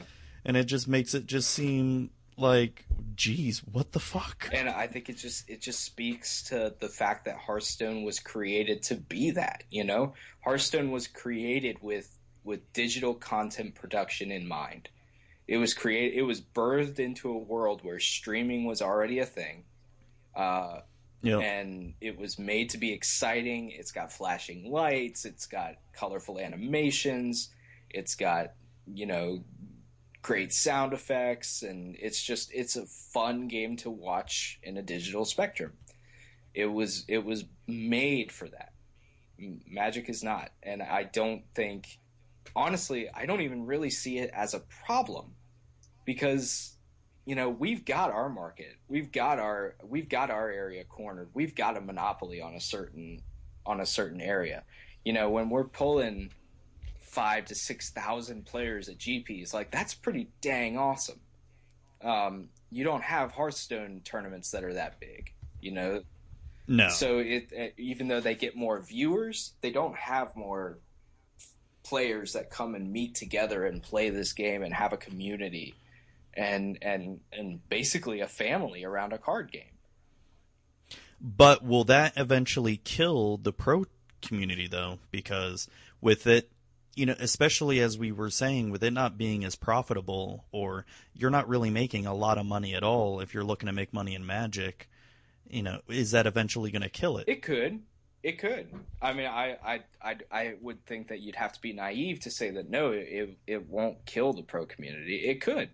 And I think that we're starting to see the death of the pro community as we know it. Because we're not going to have platinum pros. Like, I guarantee you almost 100% the guys that really go out there and grind hard for points to become platinum pros so that they can do this full time a lot of them are just not going to try anymore. Because even if they made platinum, it's $250 in appearance fees. That's not even like the cost of the flight to get there, or the hotel. It's nothing. It's nothing. It's absolutely nothing. So you're not going to see guys try very hard. And I think you're going to see a steep decline in the number of people that would call themselves pro Magic players. And so I think we're already beginning to see the death of the pro scene as we've always known it. That doesn't mean it's not gonna, be reborn into something different, or that it'll just evolve into something new. But I do think that we've seen the last days of the Magic of what we used to call the Magic Pro, and now a Magic Pro is gonna. I think they'll always exist. There will always be a person that finds a way to make money playing this game as long as there's money to be had. But it's going to look completely different. And I have no idea what that looks like yet. I don't think anybody does. But it's going to have to change. Because Wizards is forcing it to change by making the rules that they have and changing the way payout goes out for appearance fees, etc. They've already put one of the last nails in the coffin of the pro community as we know it. It's going to have to evolve. It's going to have to change. Yeah, and it's, like I said, with them killing off the pro scene, if they do, if it does happen, where, is that still going to give a lot of incentive for, the everyday players that think, oh, hey, if I can, top 8 this PTQ or PT or whatever, is that going to kill that off? Is that going to make them lose sales? Is that going to... I don't think it will, because I think the incentive is still there for the everyday Joe who wants to go and spike a tournament. Because, the payout tournament to tournament isn't getting any worse. Like, if I went and spiked a GP, like, I'm still going to make decent dough doing that. Yeah. So, can I live on that for an entire year? No. Would I have to win lots and lots of GPs in order to live on that for an entire year? Absolutely. But good luck. But that doesn't mean that I'm going to stop playing the game, or when the GP comes close to my area, I'm not going to not go out and try to spike it. But I do think that you're going to see a steep decrease in the traveling Magic Pro, the guy that flies all over to every GP. Like, that's just not going to exist anymore. Yeah, probably not. Are you going to go to the Star City Games Open in Orlando next month? I'm hoping to. I've got a group of guys from my shop up here, including a couple of guys that just started playing this year that are way into going. So we're building a gauntlet so I can help them run their standard decks through it. I am planning to go. Even if I don't play in the main event, like the standard event, I like going to Star Cities just because they have great side events, and also it's just a fun atmosphere. So even if I don't play in the main event, I will probably be there for at least one day of the side events and some win boxes or something like that. That'll be cool. Yeah, oh yeah, definitely. I had planned to go, and I was gonna start booking the hotel and everything, and then I found out I gotta work that weekend. I know. It's and I tried to talk them out of it, but it's a huge ordeal that's going on, and just Oh, that's a yeah. drag, man. I know. I was really hoping to go, and I'm glad I didn't book a hotel yet because I was very Oh yeah. close. Well, then that would have felt a lot worse. Yeah. No, because I'd never been to a Star City Games Open. I've been to a bunch of IQs and all that, but never an actual official Open, which I think they're having another one later this year in Orlando, Yes, too. from what I understand, there'll be one in I think the third season or something like that. Towards the end of fall, beginning of winter, somewhere in there, there'll be another one, which we haven't had to in the state of Florida in a year and a while. So that'll be cool. Yeah, I'm definitely going to try to make it to that one because I need to get out there. I need to go to bigger tournaments and see what's going on. Oh, it's fun too, man. I mean, Star City Games really knows how to throw a tournament. They do a great job. I've never had a bad experience at a Star City. I've had some crappy things happen at Star Cities that would normally sour it, but the way that they handle it is so professional that it's great. I've never had any complaints with when they run a big tournament, and yeah, you're gonna need to get yourself out to one of those for sure. Yeah, so it looks like the next one is September 17th, Awesome. and it's going to be modern. Ooh. I know what deck I'm going to take. It is going to be my terrible Goblin Artifact Explosion Yeah, deck. buddy. Have I shown you No, that I don't deck, or think- have you I don't seen think it? you have. Here, let me send you a link to it. And I have it built and ready to go. I've only tested it online. I haven't taken it to the local modern tournaments. Shit, where is it? There it is. Yeah, show me this bad boy. That sounds like fun. Oh, dude, it wins by like turn 3 sometimes. Artifact Explosion. Let's pull this up. Yep. Oh, that's so gross. So it's a rebirth deck then. Yep. Oh man. Did I tell you that was the first one of the first standard decks that I played actually was it called Really? Author Rebirth deck. Like that I actually played like competitively was a rebirth deck. Oh man. That's awesome. This looks so cool. I might want to run this. Dude. Dude, it's fun as It hell. looks it.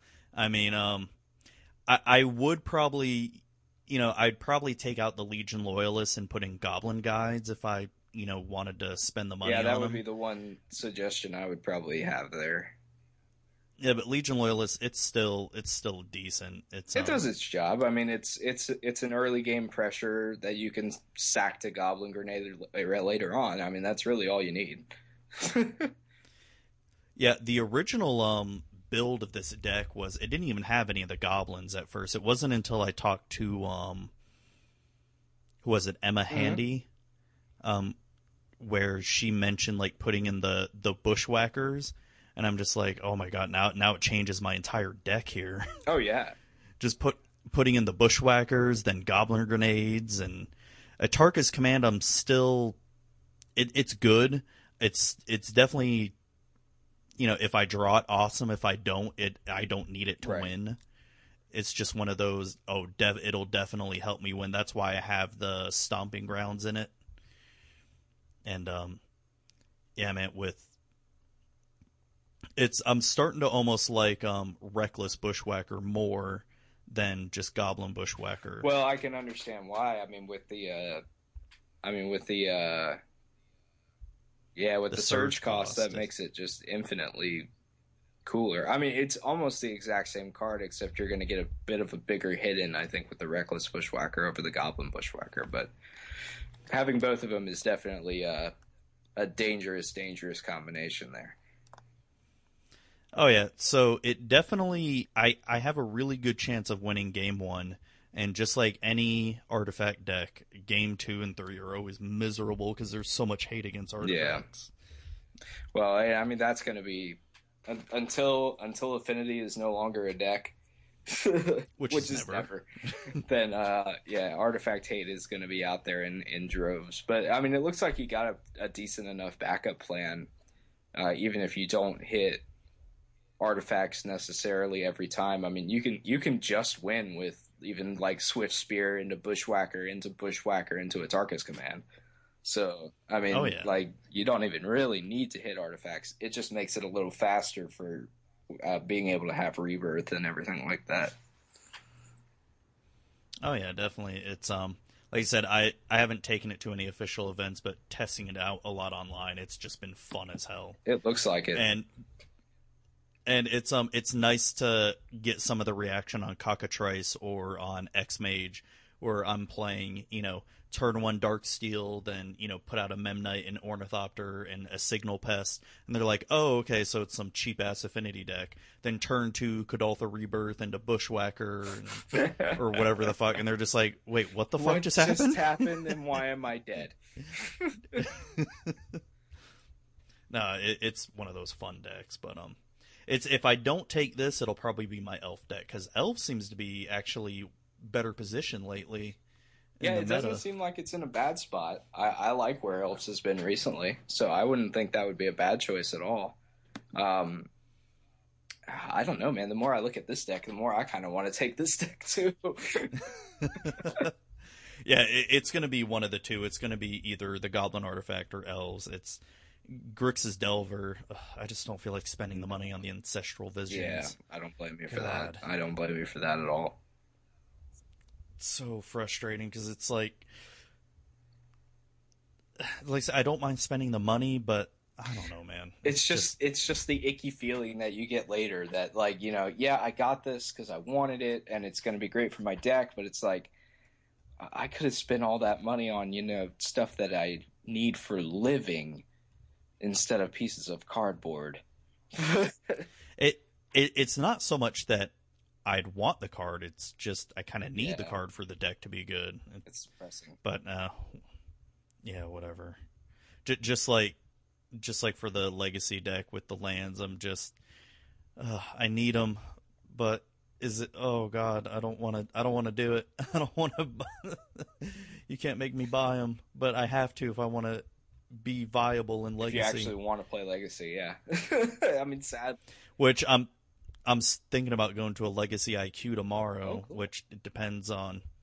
I'm going to be taking Mono Green Stompy because it's the cheapest deck I could build. Hey, if it works, it works. That's all that matters.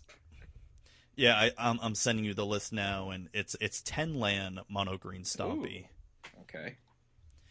With 4 land grant. So Oh wow. It can definitely win against some of the more meta decks. Like I'm able to not pretty much easily, but I've been able to win against Merfolk a bunch of times in it. But that was my older version where I had about 14 lands. But this one I took out 4 of the lands and added in Giant Growth and Mutagenic Growth. And I took out... Oh God, what did I take out? There was something else I took out. I don't remember. But yeah, it's definitely a very fast deck. It looks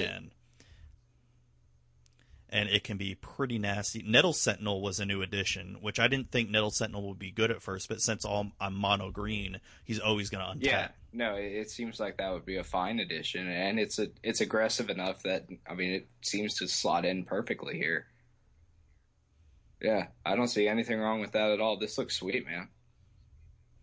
Yeah, I mean, if I do go tomorrow, it's not going to be that great, but it'll be my first time really playing Legacy, not online. Yeah.